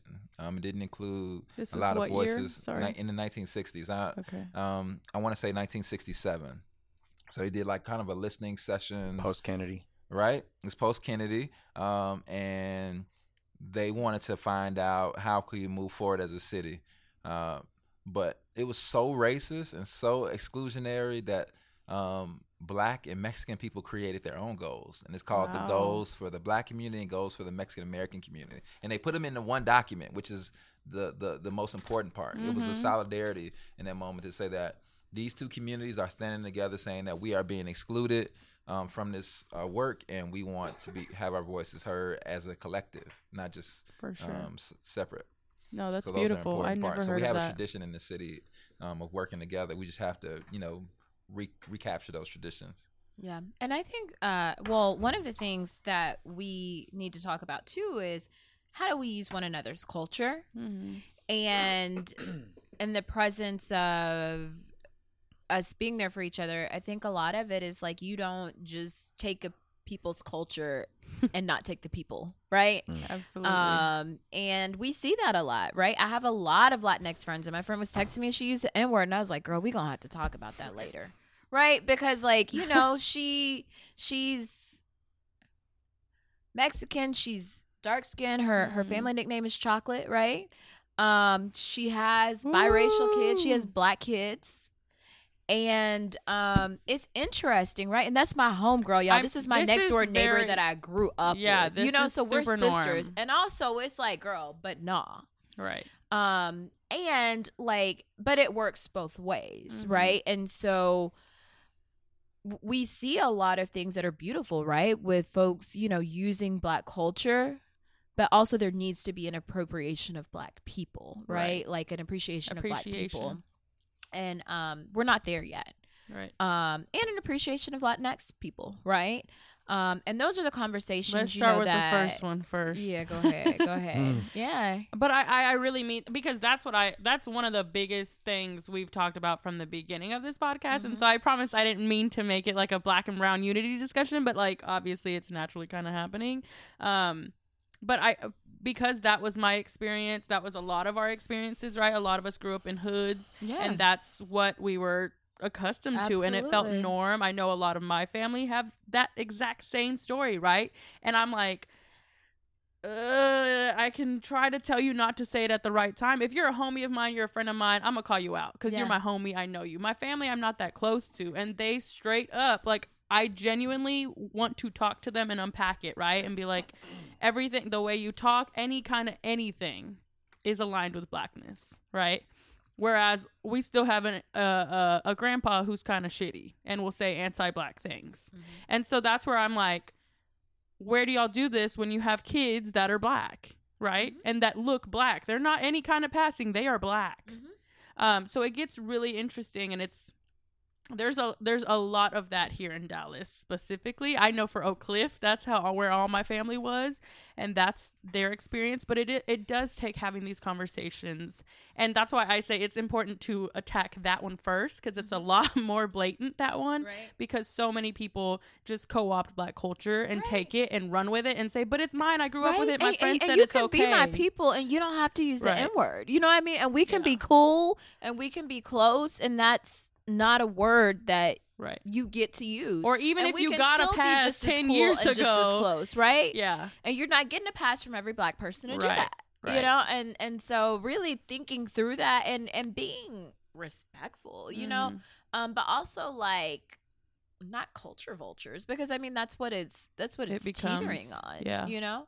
But it's also Black men too. Like we fetishize Latino women, and that's obviously because of beauty standards that are closer to whiteness than Blackness, you know what I mean? For sure. And that's something like you'll see a lot in Dallas, Yeah. All of this like Dallas is the shining example, I think, of a lot of these things. Yeah. I mean, and so like that's definitely something, you know, and all those stereotypes and fetishes that come with that, Yeah, right? and unpacking superiority, right? Because at least I'm not black, right? I might not be white, but I'm not black either. Right. And the guys say this too yeah. about the women, you know, like y'all black women are this, so I'm gonna get me a, you know. Oh, yes, it happens. And particularly here, because like our school district is 96% black and Latinx, right? That's it. And so we have to deal with this like ASAP. Like this is not like something we can like wait on and talk about. Like we got to talk about this now. The alliance is built right here. We're going from here on out. Because nobody's having these conversations at all. Like, from my experience, I haven't seen anyone. I feel like the Colores were some of the first people to talk about anti-blackness as Latinos in Dallas. I don't know of anybody else doing it. And I'm not saying like, oh, we're the best. But I mean, like, the fact that we can't even state that. I've had multiple listeners tell me, thank you so much for saying that. I'm talking to my family about it because it's so unheard of. Which is exactly how white supremacy works, right? It wants that separatism between us and inability to really call what it is, basically. And it's also, I mean, it's with whiteness, it's also the privileges and the things that come with whiteness, right? And folks know this, you know. I told you when I was working in Bachman Lake, the moms would tell their kids to get out of the sun. You know, they were like, "You getting dark." Mijo, get out of the sun. You know what I mean? Yeah, I heard that shit growing up. I was very, very brown. But this is a very clear example. Without them having like a racial equity framework, they know what privileges and what privileges are not attached to your skin color. You know what I mean? And that's pervasive regardless of who you are. You don't even need to be from this country to understand that. You know what I mean? And so it's very important that we start to deal with that and talk about that. And it was very hard to talk about that when I was working in I can Latino imagine. community. Yeah, no, that brainwashing was very effective. And it is that Very brainwashing. effective. The Bachman Lake Latino moms was like, "Race? We not racist." Oh, you know what I'm saying? Yeah. Let's Little deal do with you it. know. Let's deal with it. So one of my next questions was, how do we best unite communities of color, which we've kind of been discussing already. But that's where I said we have to tackle anti-blackness head on first. Yeah. I think, and then from there it can fizzle out. Yeah, it's tackling anti-blackness. It's tackling the use of the N-word. It is tackling how at times, even though we are oppressed, we can also be oppressors, right? Even though we are prejudiced against, we can be prejudiced. And that's a conversation you and I have had, because I've been in multiple places where men of color say, or have kind of backed up this idea of like reverse racism or people of color being racist, when in reality, Amber, go into it for me. That is not true, right? People of color cannot be racist. Can we perpetuate white supremacy? Absolutely. Are we gatekeepers at times as people of color? Absolutely. But it's this fundamental understanding of what race is and what it isn't. And what ethnicity is, right? Because we talk about Latinx people, and on birth certificates it says what? White. Absolutely. Okay. And mine definitely says black. It ain't changing. Mine says white. It makes me sad. Right? And that's something to name and then begin to ask questions. Why is that the case? You know? And we can't be racist if we don't have the power, which is the power lies where? Well, white people. Exactly. Yeah. And it's not just power, it's institutional power, because a lot of people think about racism as this individual thing, right, when it's really about institutional group power. Absolutely. So if your group, a racial group, has institutional power, then you can probably be racist. If your group doesn't have any power, y'all get kicked out your own communities or gentrified, you might not have a lot of power, people. So you might want to find a community that's similar to yours. Hey, Black and Latino folks, y'all need to figure out something, huh? Right. Because y'all in a similar boat. Yeah. So, as we're wrapping up, what do you wish to see more of in Dallas? Definitely trying to find ways to kick off these conversations between Black and brown folks, especially with students. So that's definitely the work that I'll be seeing more. I want to see more hard conversations between Black and brown people, because we're living together in community now.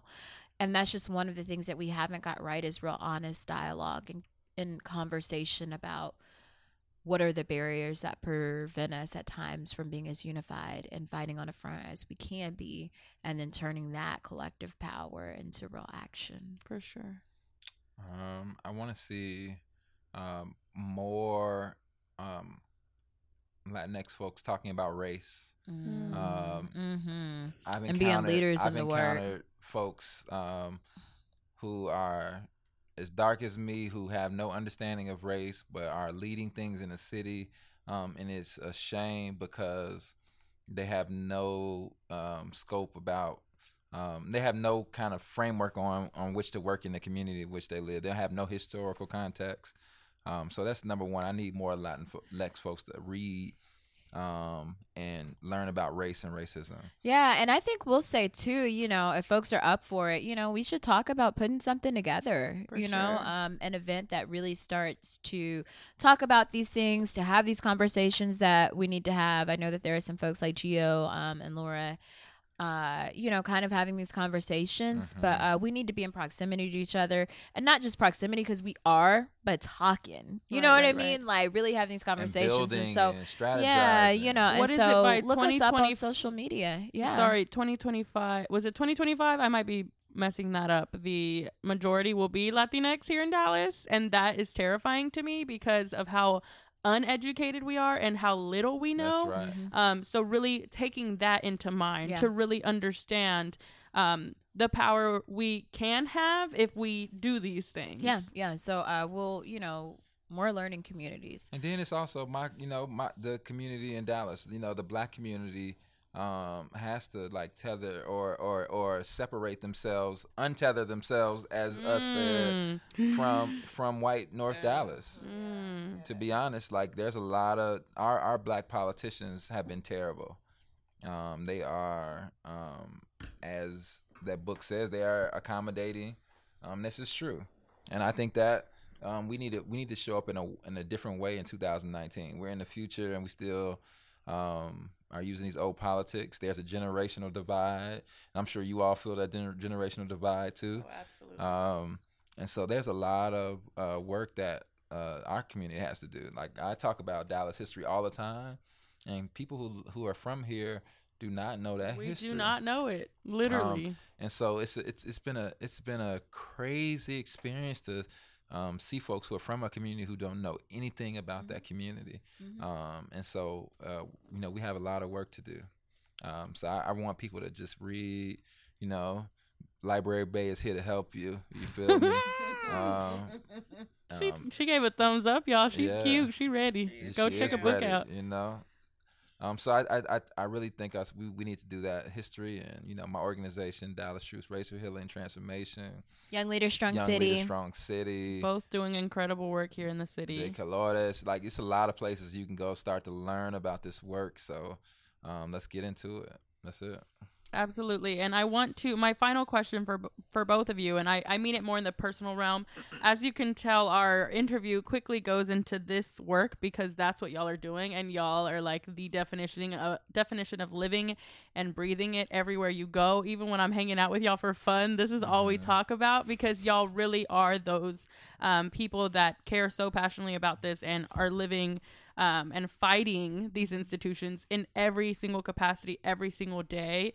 And that's why even when I say, oh, Rafa's a legend or whatever, like, I don't mean that lightly. I mean it in the sense that, like, one day, 40 years from now, if the world's still around because we're not taking care of it. Climate change. But really, like, y'all are the movers and shakers, like, straight up. Like, nobody else is doing this. Who else is pushing for racial equity in DISD? Like, straight up. Like, actual racial equity. You know what I mean? And so I say this because I appreciate y'all. I honor y'all. I'm grateful to know y'all as friends because this is so true to who y'all are as individuals. It's the work y'all do. It's who you are. And I know you all have beautiful personal lives as well that maybe we didn't get into so much, but to me, you can correct me if I'm wrong, it's so such a big part of who you are. And so I think that's so beautiful, and I'm grateful that y'all are doing that, especially here in Dallas, Texas. So what are your current dreams moving forward? Well, that Jerry and I will finally get our podcast going.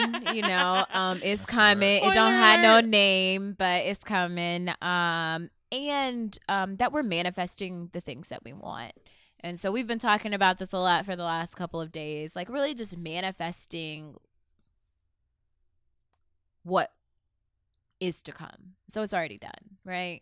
And so like claiming that Young Leaders Strong City is going to be a citywide movement for youth, right? Statewide. Go bigger. Statewide, national. Yeah. That the Global. work that global, Absolutely. that the Yeah, work right. the work that needs to be done, right, in Black and brown communities for us to realize our collective power is happening, right? And that the people in this room and the people listening to this podcast believe in that and are gonna make it happen.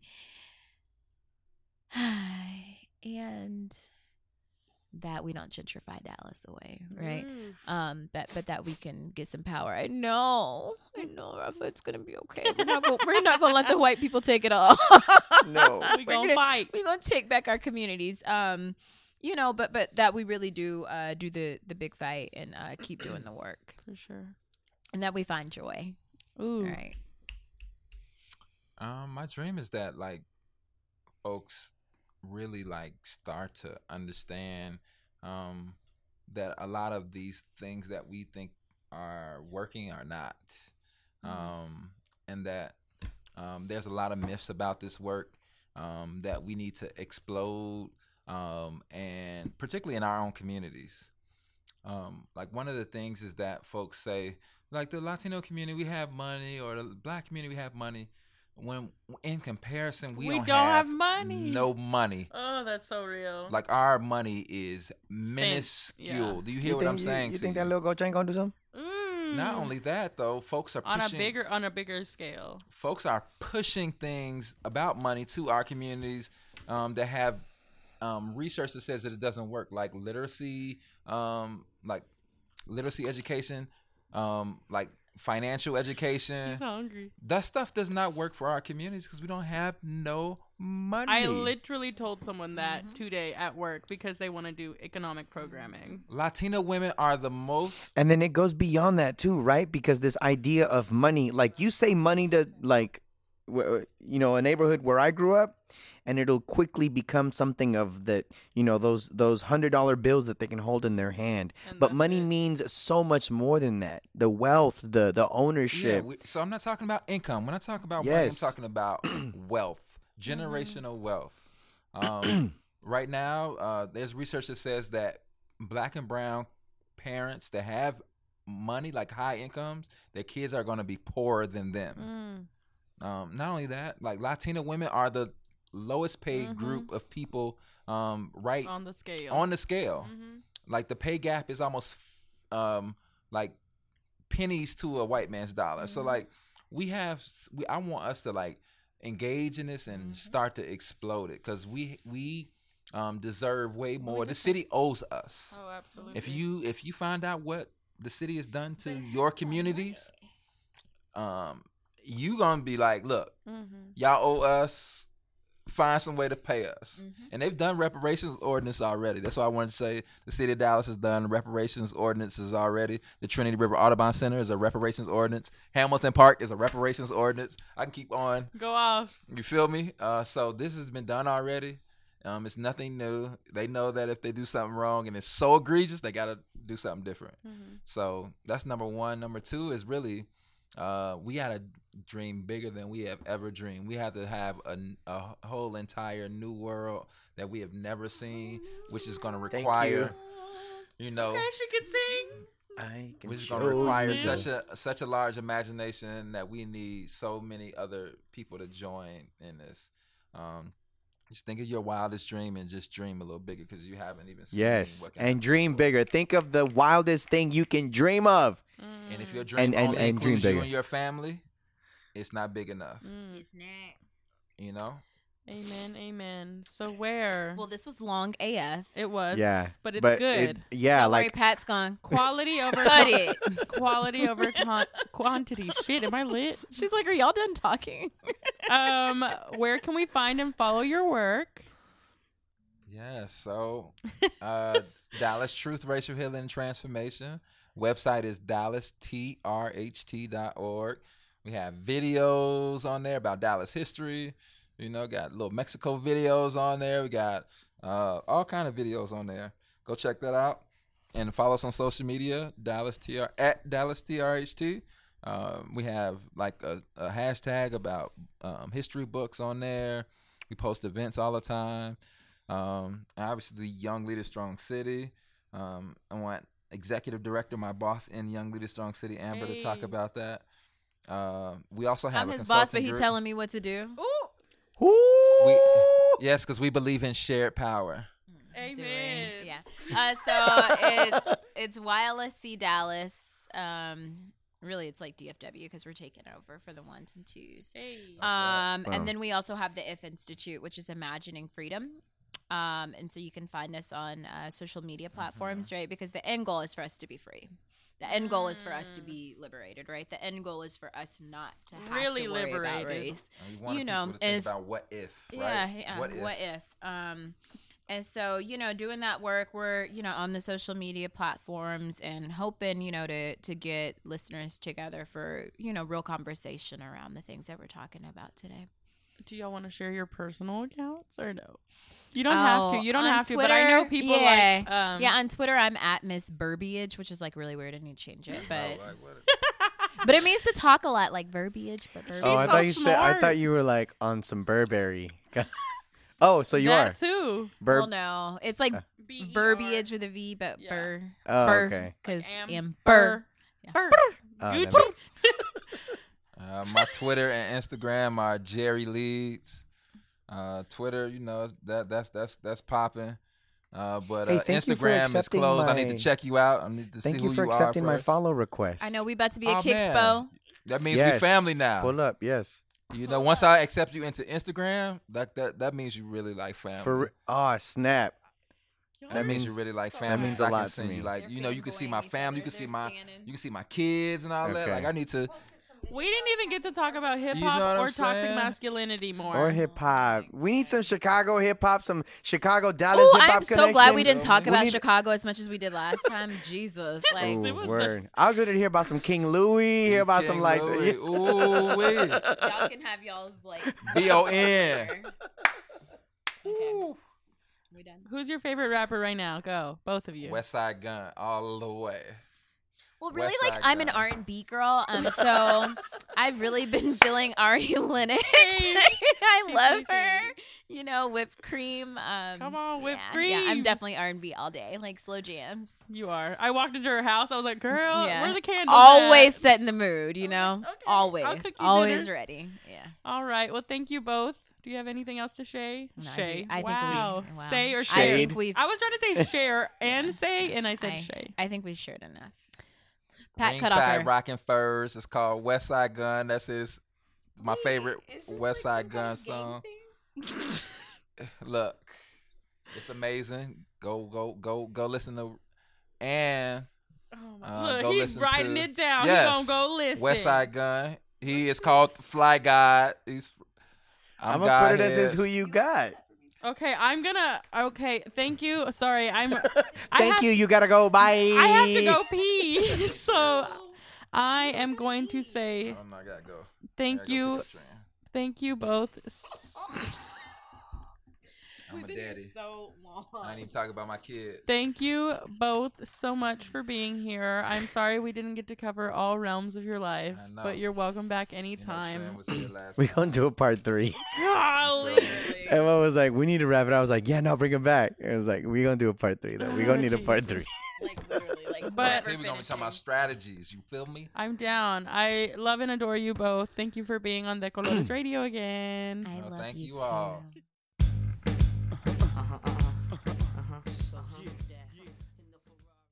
It is now time for Self-Care Corner. I just had more wine, so you can probably hear it in my voice.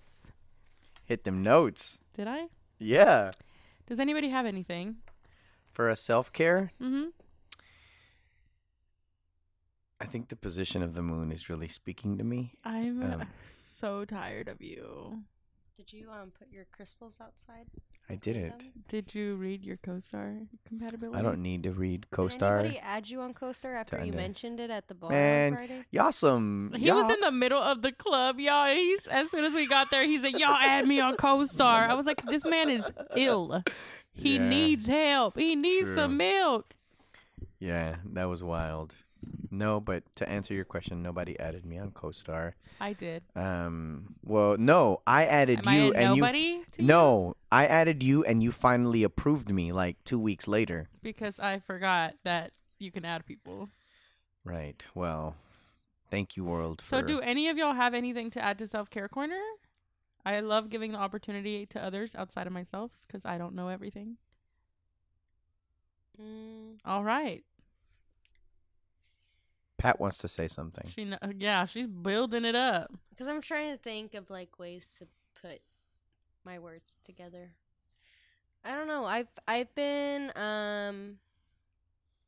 more responsive to myself in terms of people I want to be with or associate myself around. Ooh, this is And I think that's really important because a lot of times we feel like we need to have like some validity of being around those people because of associations or something like that, and I don't think it's necessary. But if you're If Latinx and I'm Latinx, we should get together. You're so I mean, in the end of the day, you got to protect your energy. So if they're toxic to you, why keep them around? Preach! So, Amen. I appreciate that, Pat. I need to remind myself of that more often, and I'm proud of you for doing so. Because it's not easy to do. No, it's not, and I'm learning to have those conversations with people, and it's been really fun. Hey, you're really rude to me, so go jump off a fucking bridge and die. Love ya. Bye. Here's a brownie. Just kidding. It's a joke. That actually segues perfectly with what I have written, which was something I've mentioned before. But by golly, if everyone had a little more of this, the world would be a more peaceful place.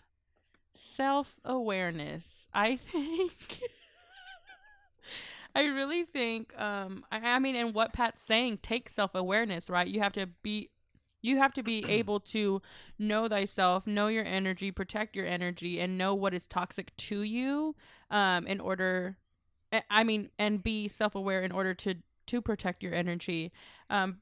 Self-awareness is different for a lot of people, and honestly, it really takes knowing enough about yourself and really being able to analyze yourself almost from an outside perspective, to really see what's happening. And I am so grateful for my self-awareness because that hoe has got me really far, I think, and in a pretty okay place, even though obviously life doesn't always happen in our favor.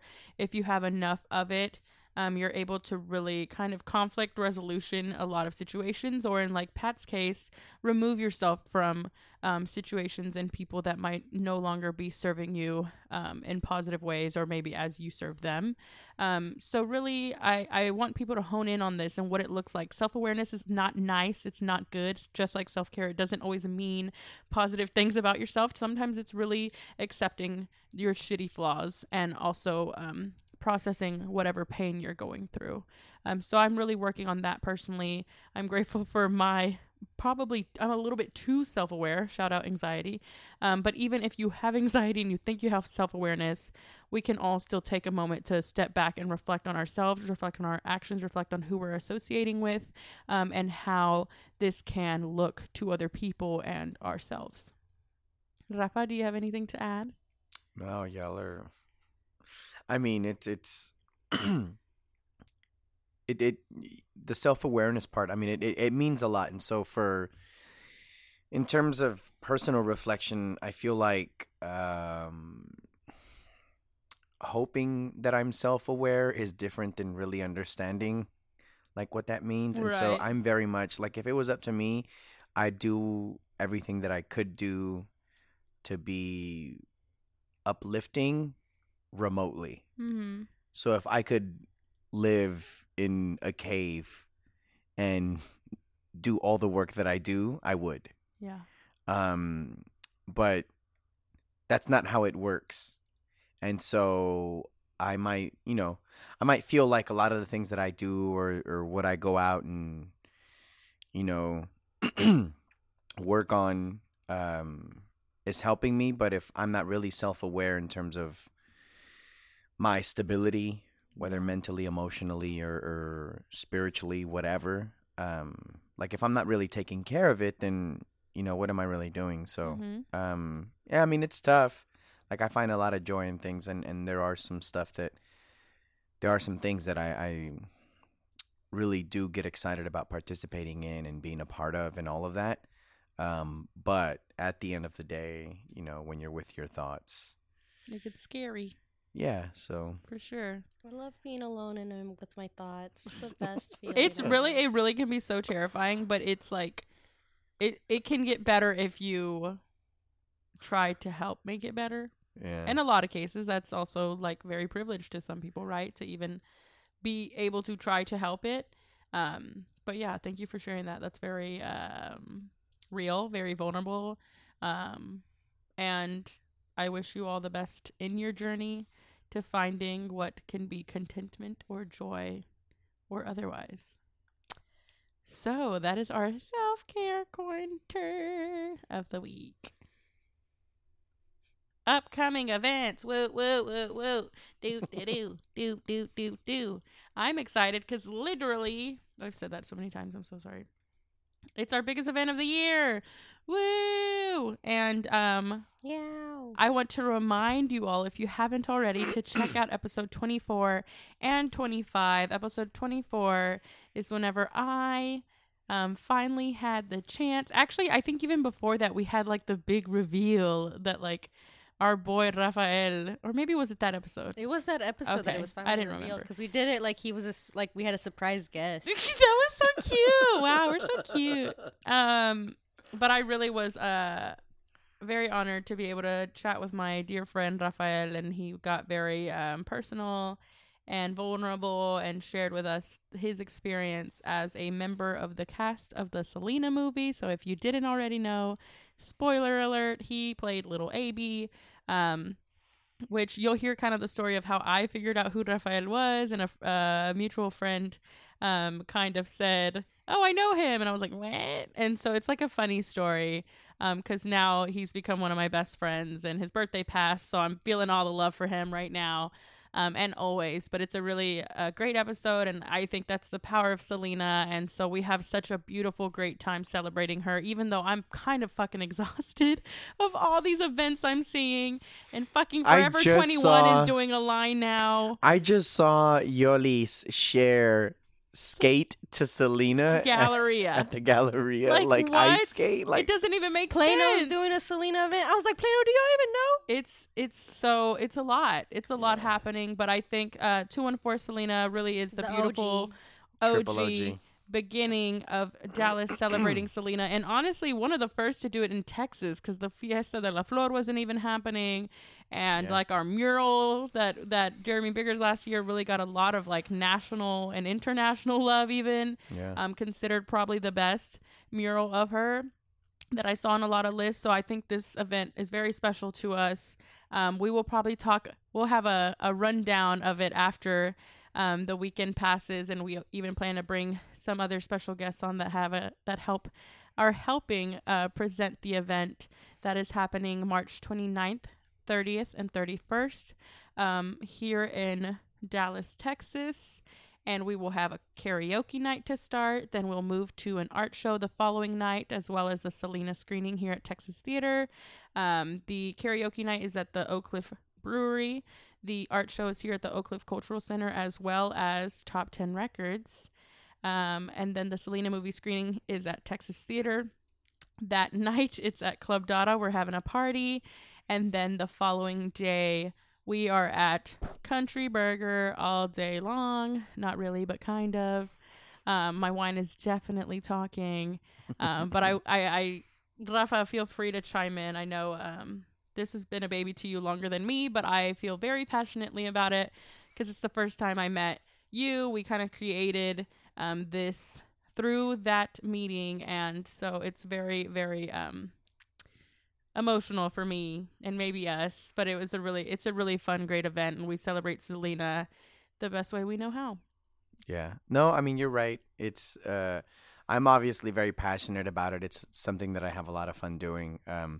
The details and like the work that goes into it does get a little, I guess bumpy, just because we really do so much.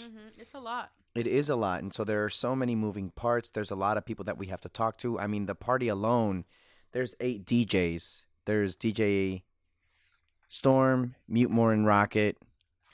We have from Faded DJs. We have TZ Does It. We have Max Power from Boom Boom Boom. We have Fueguito from Fort Worth. We have Will You Be My Friend, and special guest of the Quintanilla family, Svani Quintanilla himself, Principe Q, half of the duo of Royal Highness. So that's just a party. Those are the DJs getting down at the party, and the party's always super fun. Lookalike contest, all kinds of dancing and joy. But, you know, the city really does come together to celebrate the legacy of the Queen. And I think at the end of the day, that's what drives us. That's why we do it, because we know that the second we start planning it, people are willing to lend a helping hand, or they're willing to, you know, send us an email or send us a text or a call and be like, what can I do?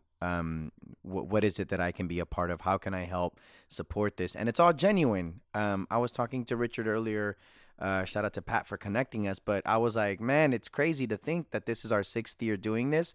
But we do it because there's people that we have never met before, but they come out understanding the same thing that we do. And the relatability of someone like Selena and her music is even more powerful today than it ever was before. And you know, when we talk about things like, you know, what the political climate is, you know, shows getting canceled on Netflix, bringing together cultures, you know, between Black and brown communities, a symbol like Selena is at the forefront because it's something that has transcended culture, transcended communities. So it's not just a Mexican-American thing. It's a global thing. And it's really cool to be able to get together and say, you know, we bring our people together here in Dallas. For sure. And I think that's the beauty. That's the unfortunate part, is it's so rare to have figures like this, and that's why this is such a big deal, and we're seeing silly events happen at this point. There's like so many events. But really, it's also like, to me, like, let's create more of these figures, right? Like, let's uplift each other more and support each other more, so we can really keep boosting each other and have more than just the Dora the Explorer movie, you know? Yeah. But that's another conversation. And then also happening this weekend, I'm gonna go watch this. I know I'm gonna be. I am. I think I am. As long as I can. 3 days. You ain't down. I'm down. You better not, because that means all the pressure's going to be on me when he's busy doing this. But his lovely show is back from Prism Theater. Bruno. Oh, sorry. I fucked it up. Prism Movement Theater. Prism Movement Theater. Bruno and Louis is back.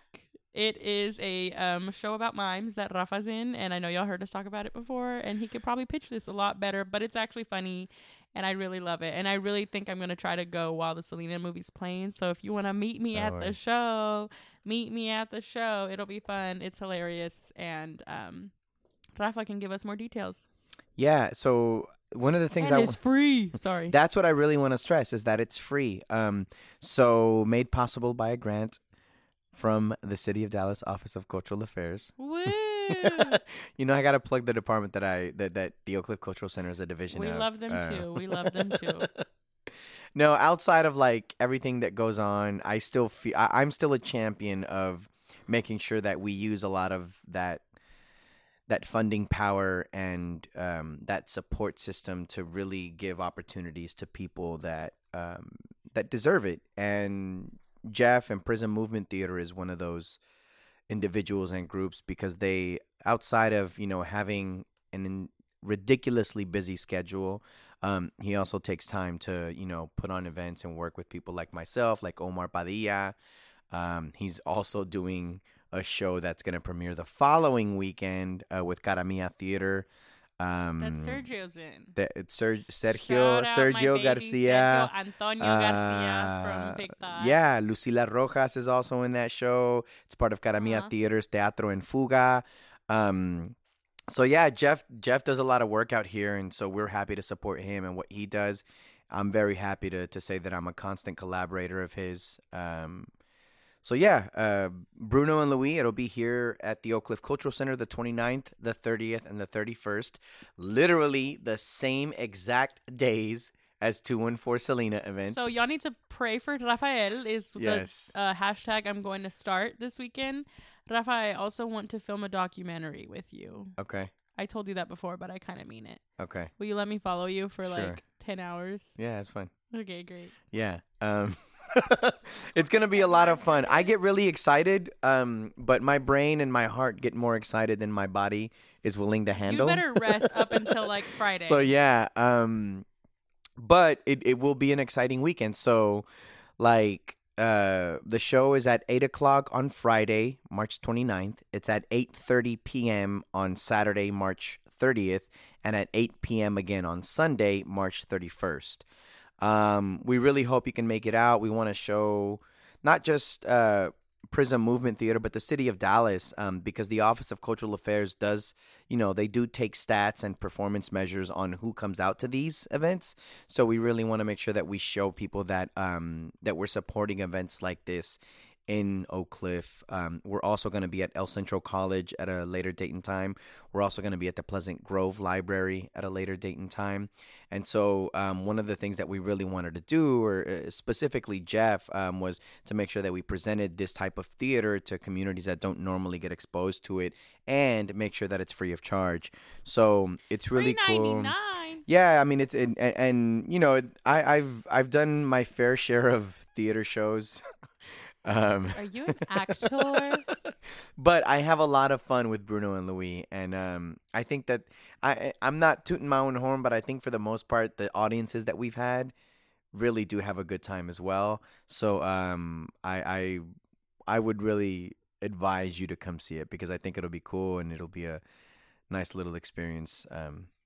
You can also watch Rafa if you have cable on VH1 or E, because Selena plays all the freaking time. True, and Lifetime. And Lifetime now? And Lifetime. What? Yeah. Or if you got the old VHS or DVD from the $5 bin at Walmart like we do, you can also do it that way. But please come support our events and the arts. And I'm sorry, we're garbage and still do not have a 2-year anniversary date for you. I hope it is still happening. I would like it to still happen. And I think it'll be really, really fun. So I'm actually really excited about that still. Sorry that life has overtaken us. We're working. We are. We are trying to, and that's not to say that we're not thinking about it or actively trying to work to make it happen. We really are. One thing is we don't want to, sell it short, because we want to make sure that the people have a good time and that it's a good experience, but there's a lot to celebrate. So with that, it's not just something that we can say, hey, come meet us under a bridge and hang out with us. But if y'all are down for that, let me know. We can make it happen. Exactly. I'll bring the spray paint. And then finally, our brown business. Not finally. We have one more segment because this episode's not long enough. Our brown business of the week, or black business of the week, is going to go back to an organization we recently discussed with our guests. And you can always donate to these organizations. So I say that because, and us soon, just look out, okay? We'll be our own brown business of the week one week. Just kidding. Sorry. But Young Leader Strong City, which Amber was discussing, Amber and a few other brilliant women created this organization, and I don't think y'all understand the work they're doing is like monumental. They bring lots of city movers and create these like one-day events and go to campuses and teach them about racial equity. And I don't know about y'all, but if I received racial equity in high school, I don't know who the hell I would be right now. but it should not fucking take until college to learn that. Yeah. So they really do amazing work. So if you feel it in your heart to donate to them, let them know in the comments we told you to do it. So maybe they'll love me more. Just kidding. They're great. But they're a really dope organization, and I'm really excited to see their growth because their work is pivotal to creating a better society. So our Brown Black Business of the Week, POC Business of the Week, is Young Leaders Strong City. Then finally, for real, it is time for Pat to shine, babies. It is Who the Fuck You Got with the Coco. Pat, should we erase our Who You Gots and just let you go It's on all your you. on your? I haven't been here for like multiple Yeah. So I'm gonna episodes. pass mine to Pat. Wow. Down. Oh shit. I'll do the Okay. same. Well, shout out to Lester Ray. He I hung out with him for a few days when I was in Chicago, and he's actually gonna be coming to Dallas pretty soon, to do a show. Definitely recommend to check out his music. So I just wanted to highlight him because I got to hang out with a bunch of like Chicago. Like nobody, like I feel like people are like not paying attention to Latinx artists in Chicago. There's a lot out there.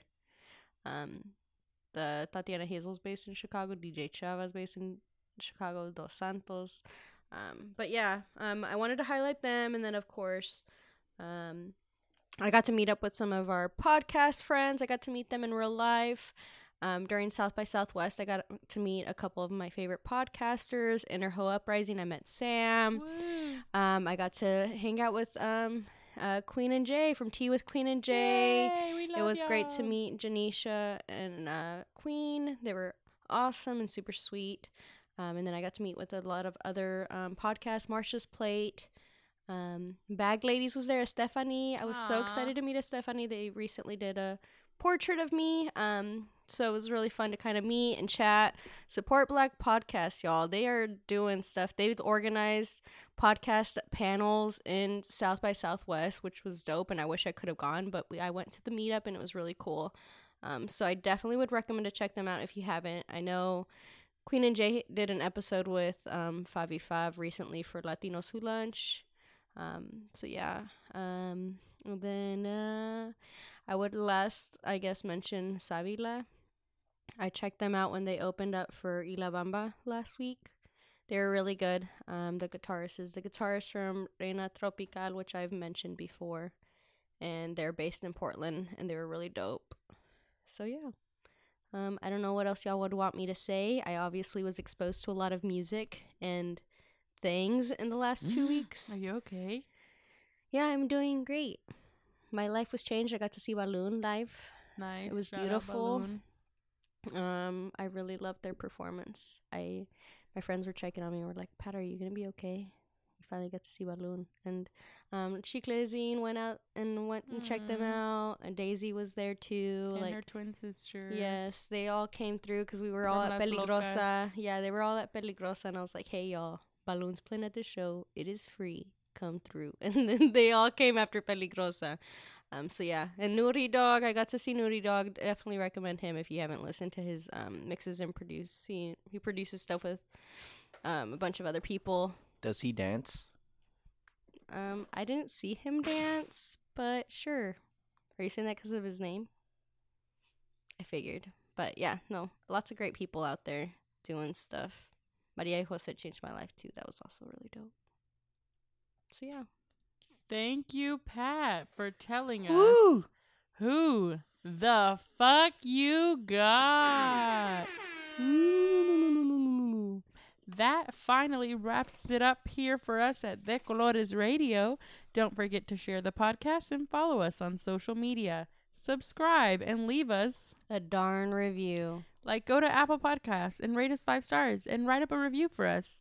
Also share it, like send your friend the link and be like, yo, have you heard this hot fire? And then make them listen, and then they'll be like, cool. And then you just keep going and sharing it. And then we get filthy rich. Just kidding. Maybe. We'll see what happens. We'd love to keep growing, so please share it with everyone you know. Tweet us or just hit us up. We love hearing from you all.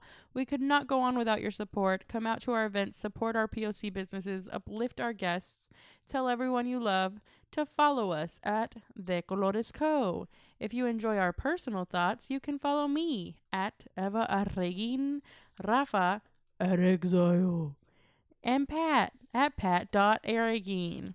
Our theme song is Cumbia Anthem by El Dusty. Our audio editor is Rafael Tamayo. Our intern is Daisy Rincon. We promise to keep growing and providing you with entertaining content, and most importantly, a platform for your voices and work to be lifted. Contact us on social media or email us at decolorescollective@gmail.com. Come out to our events. Thank you so much again for being with us, and join us again next time for De Colores Radio. Yo. De Colores Radio.